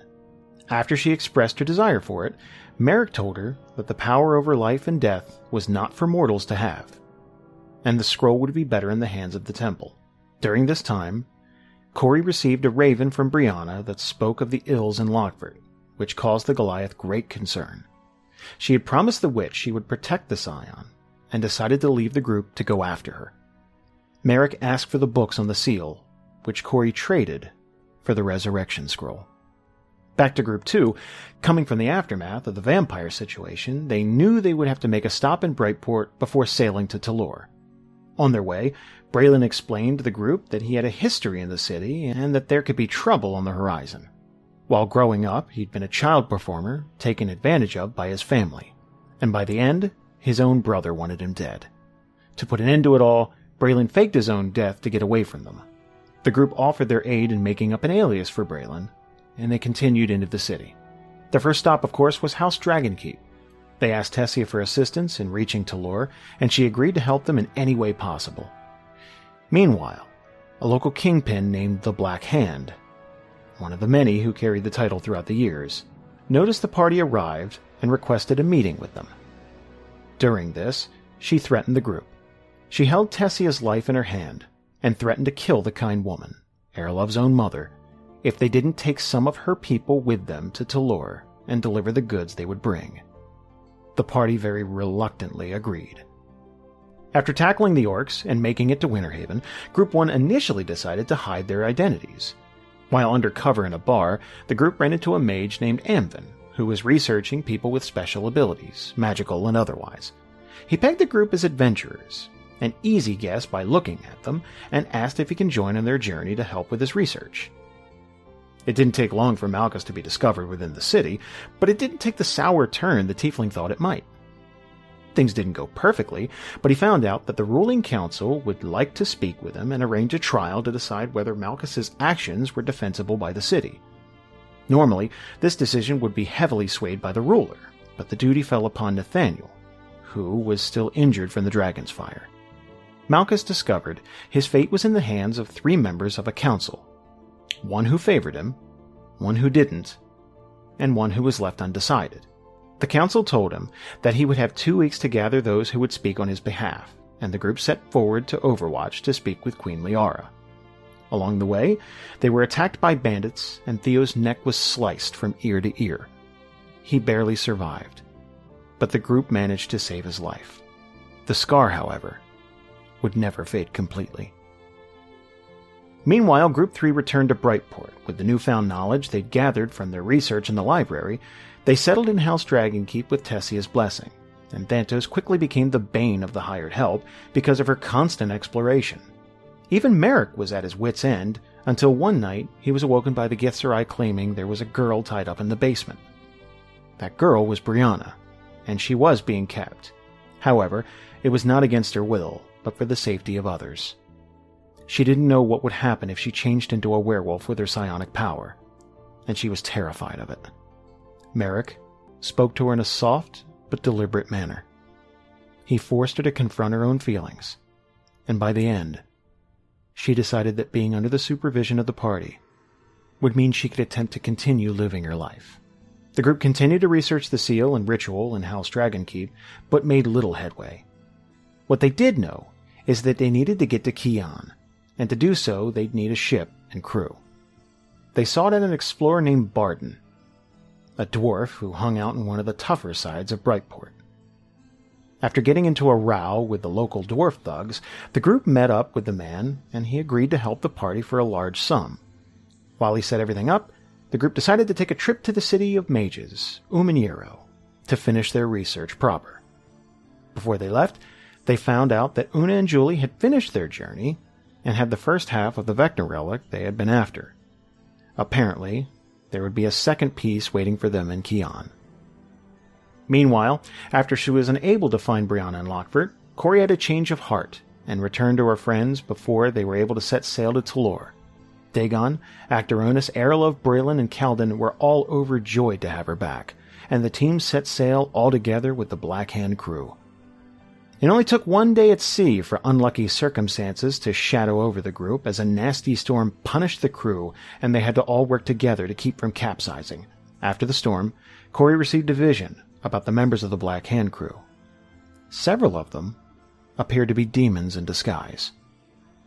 During the storm, a crate guarded by the demons was knocked over, and it revealed that the case held the legendary weapon Stormrender, which had once belonged to Yenward Firestomp. After relaying this information to the group, they decided to approach several members of the Black Hand crew, one who happened to be Braylon's brother, Leon. They tried to convince them to switch sides, and warn them of the demons and the upcoming fight. After a lengthy conversation, 2 of the 3 agreed something needed to be done, but Leon grew increasingly frustrated and fired a crossbow bolt at the companions who were willing to betray the Black Hand. Aerolov saw this in time, but all she was able to do was to block the arrow with her own chest. The group became furious and tossed Leon into the sea to die. And Cori used the resurrection scroll Merrick had bartered with her to bring Aerolov back. As for how it was that Stormrender ended up in the Black Hand's ownership, Group 3 would soon find out. They stumbled upon the body of a Minotaur that a few group members recognized to be Yenward Firestomp, with a hole punched clean through his chest and signs of a fight in the nearby area. It was clearly psionic in nature, and Thantos believed it was the work of a man she was looking for, Kaltos. She told the group he was a monster, that he killed her master and many children, and that she came to the mainland to make sure he died painfully. Even so, she expressed her relief when they discovered that the rain had made him untrackable, saying that she was not powerful enough yet to face him. Though the rain did slow their journey, the party made it to Uman'Yiro and made themselves at home within the city. When he found out that Una was nearby, Archmage Duskwalker asked for Una to meet him in a romantic fashion for dinner. While Una felt hesitation about seeing the man, and Brianna was obviously uncomfortable with the arrangement, it was decided she would attend in case they were able to gather any extra information from someone so powerful. While she was having her date, the rest of the group went to one of the head researchers to try to fully understand what they were dealing with. Duskwalker, having been thinking of Una since their time in Winterhaven, offered her a place by his side within the city. The offer made her feel great unease, but she didn't want to completely turn him down because the group needed his help. He let her think about it, while handing her all the information he had. Meanwhile, the rest of the party found out that there was no information about the gods being tied to the seal after a certain point of time. This seemed significant, because it meant the oldest, and therefore presumably the most accurate, of the text made no mention of the gods and only the demons. They also learned that the seal had a small window to be closed again if it were to be opened. Thantos took a copy of the ritual to learn and memorize it in case she needed to close the seal if the demons were freed. Finally, before leaving the city, Merrick went to purchase a bottle of celebratory alcohol for the group for after they concluded their business with the seal. It was meant as a symbol of something to remember when times were dark. He didn't expect that, while purchasing the spirit, that a lovely woman would gift him the expensive bottle as a token of affection. But now, he had 2 reasons to want to survive the coming trials. After gathering all the information and romance they could from Uman'Yiro, the party returned to Brightport, and shortly after, set sail with Barden to Kian. Speaking of ships and sailing, After throwing Leon overboard, the other two, who'd been willing to turn against the Black Hand, Colas and Kriya, were more than grateful and joined forces with Group 2 to fight the demons aboard the ship. After the victory of the group, Actaronus claimed Stormrender as his own. A few days later, they landed in Talor, and the former Black Hand members separated from the group. Talor's environment was completely different from the mainland, and the flora and fauna were strange as well. Skeletons of creatures they could scarcely comprehend were found lying around. It took days for them to reach the area the witch had shown Dagon in his mind, a mountain with seemingly no entrance. However, a path opened to Dagon as he touched the rocks, and the group ventured forward toward the promised answers of the Eladrin's questions about his people. Even though the fate of the world was at stake for some of the other groups, the stake of one man still hung in the balance for Group 1, as they needed to prove Malchus's innocence to the people of Winterhaven. The party made it to the Overwatch and saw with their own eyes what 17 years of hatred and bigotry had done to shape their perception of the infamous tiefling, even going so far as to visit a museum dedicated to what a sinful creature he was while living within the city. Thankfully, they needn't stay long, as Liara agreed to help Malchus and speak for him during the trial. The next stop for the group was Esterholt, where a former soldier was now mayor. Luckily, Malchus already had an in with Jadzia, as her surname was now Grimness Grace, rather than just Grace. He sent his mother a letter asking to meet him there, hoping that he could convince both his mother and Jadzia to argue his case at the same time, and that having his mother there may soothe Valis' contempt for him. The meeting was predictably tense, with Jadzia, Valis, Tessia, and Seraph speaking with Group 1. There was clearly quite a bit of bad blood still lingering between Valis and Malchus. Valis being upset that Malchus had never had to face the same stigma he did, for Malchus looked much more human than he did, and his brother's abandonment of the family, which he pointed out mirrored the abandonment he'd done on the field to his own party. Meanwhile, Malchus felt unjustly attacked for his actions, and compelled his brother to believe that he had little control over what happened. However, apologies were delivered, and after Jadzia questioned Malchus on his plans for the future, and conferring with Valis and Seraph, her official counsel, she agreed to assist Malchus by sending Craig, the lead paladin of the Temple of Kord, to deliver an official statement from her. Tessia, of course, also agreed, and offered the group a ride with her on Amara to reach the trial in time. Before leaving, Jadzia told the Grimness family why she couldn't travel. She was with child. The group celebrated shortly, but time was scarce, and Group 1 returned to the city of Winterhaven, where Malchus would face the judge, the jury, and perhaps the executioner.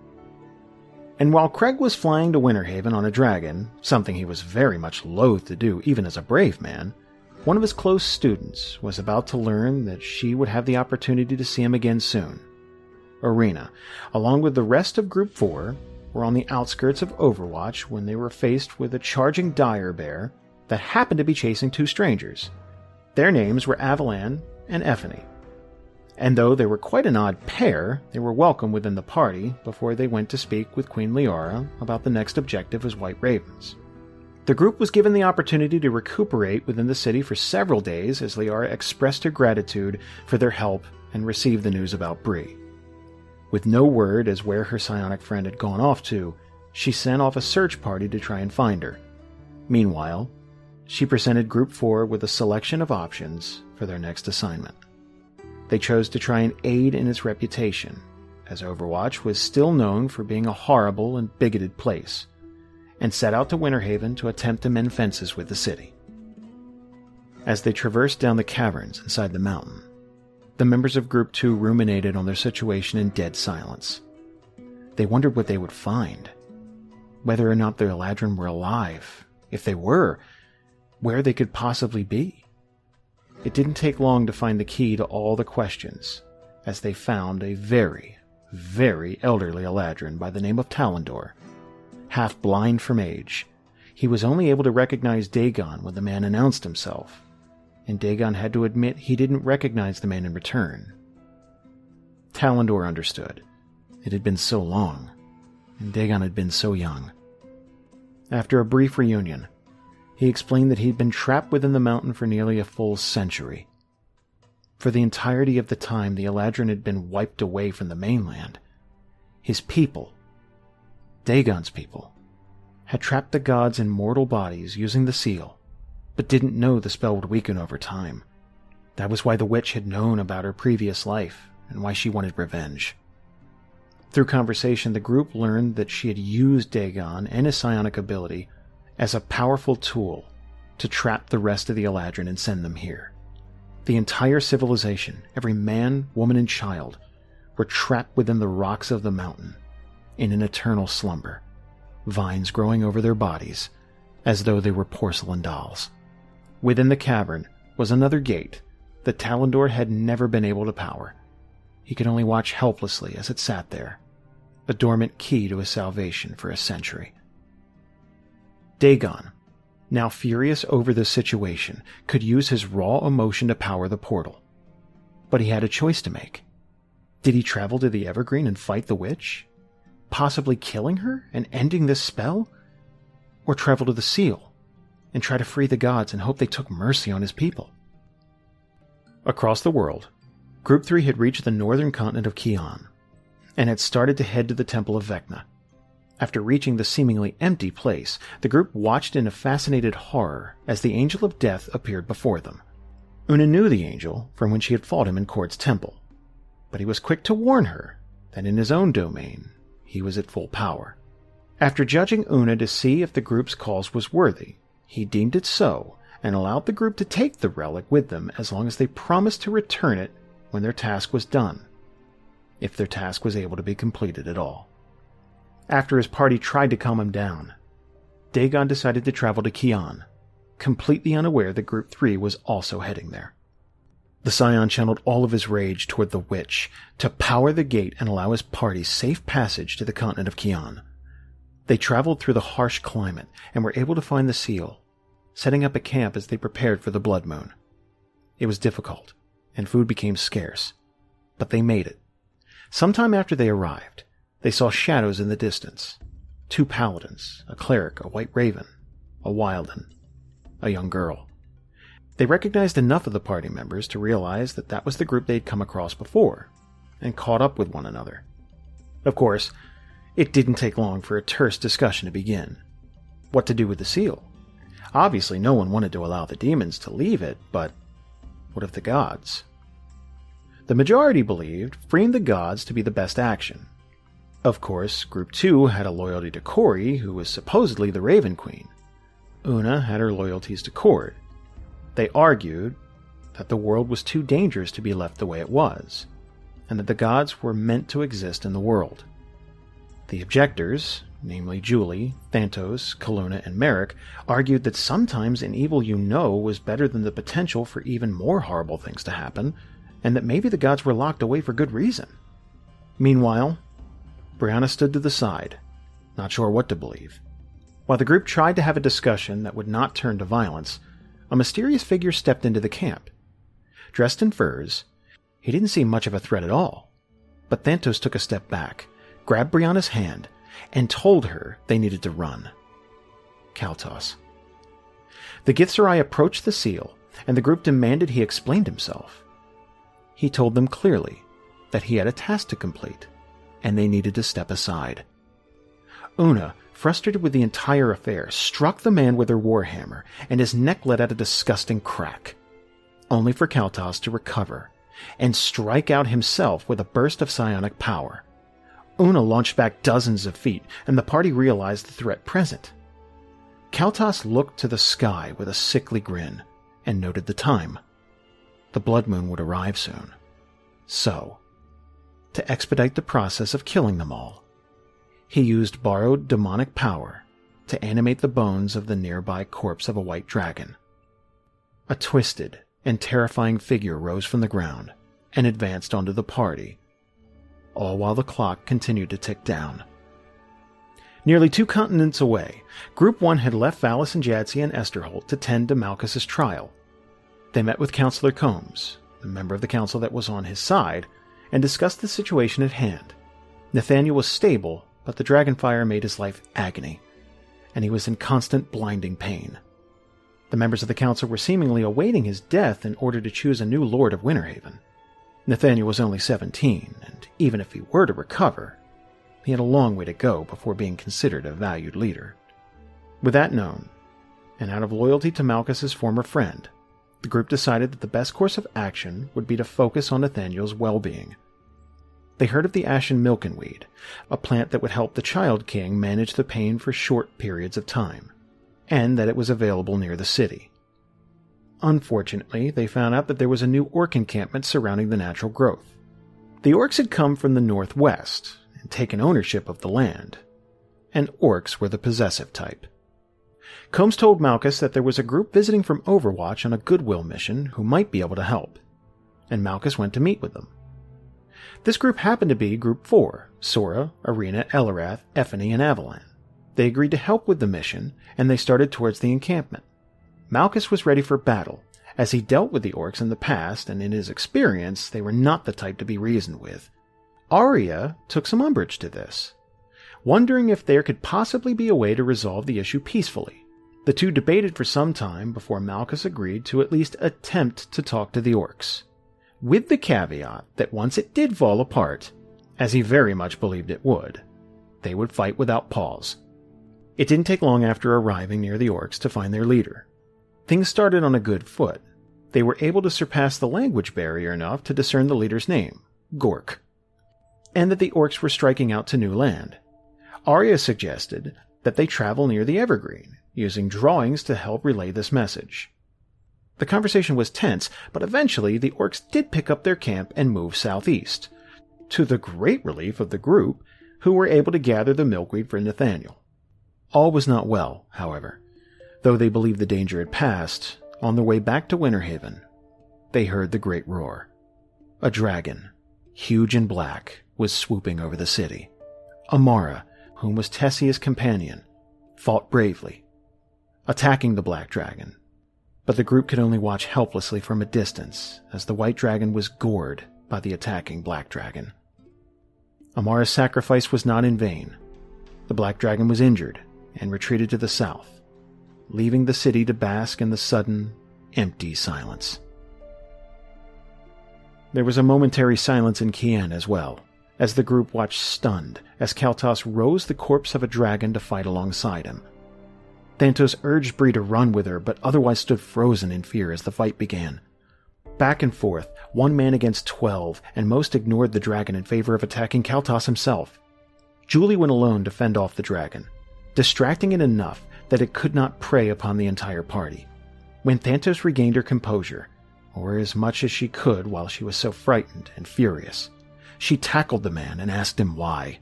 Why had he killed those children? Why did he kill her mentor? And Kaltos laughed. Because he hadn't. He spit the truth at her like a curse. Apollos, Thantos' mentor, was not dead, and he would watch as she and the rest of the world burned and suffered as he had suffered. That sentiment was the last he spoke before the group finally managed to overwhelm him, and the dragon, no longer leeching from his power, crumbled back to the frosted ground. The blood moon approached, and the group took a vote. Corey, Dagon, Actaronis, Calden, Braylon, and Una stood to one side. Merrick, Kaluna, and Julie firm on the other. Thantos, numb, abstained. Brianna, unsure and lost, abstained as well. The final question was who would be the one to open it. At first, Dagon stepped forward. He shared his goodbyes with his group, and before he could make the final sacrifice, Brianna asked him to step back. She was dying. The witch's curse would end with her, and then she would die regardless. It was selfish to let Dagon sacrifice his own life, when he could have much more time left on Theria than she ever would. The goodbyes were painful, but she stood at the seal and used all of her powers to unleash whatever it was inside. A great beam of light sprung forth and engulfed the entire sky. Thunderous booming struck overhead. Corey's eyes glowed, smoldered, as if they were burning, and then went blank, as her whole body fell dead and her soul was free. Without her magic holding his corpse upright any longer, Actoronus fell beside her. When the light finally receded into the sky, Bree was gone. And that should actually catch you up on the first 200 episodes of the show. Again, we glazed over some things. If you're a longtime listener and we didn't cover something that you really wanted us to cover, I'm sorry. We had to kind of, keep this nice and tight. Now, if you're a new listener and that piqued your interest and you want to keep going, our new arc starts in June. Arc 2, Episode 1, June 2017. And to be honest, we can't wait to get started again. You can also find more of our stuff over at patreon.com/DANDR. We give a whole bunch of behind the scenes stuff, and you can help support for just $1. And again, it helps us do this as our living. And one more time, if you did enjoy it, give us a little rating on iTunes, pass this along to a friend. It's super helpful to us. And we will see you in Arc 2, Episode 1. Thank you so much for listening.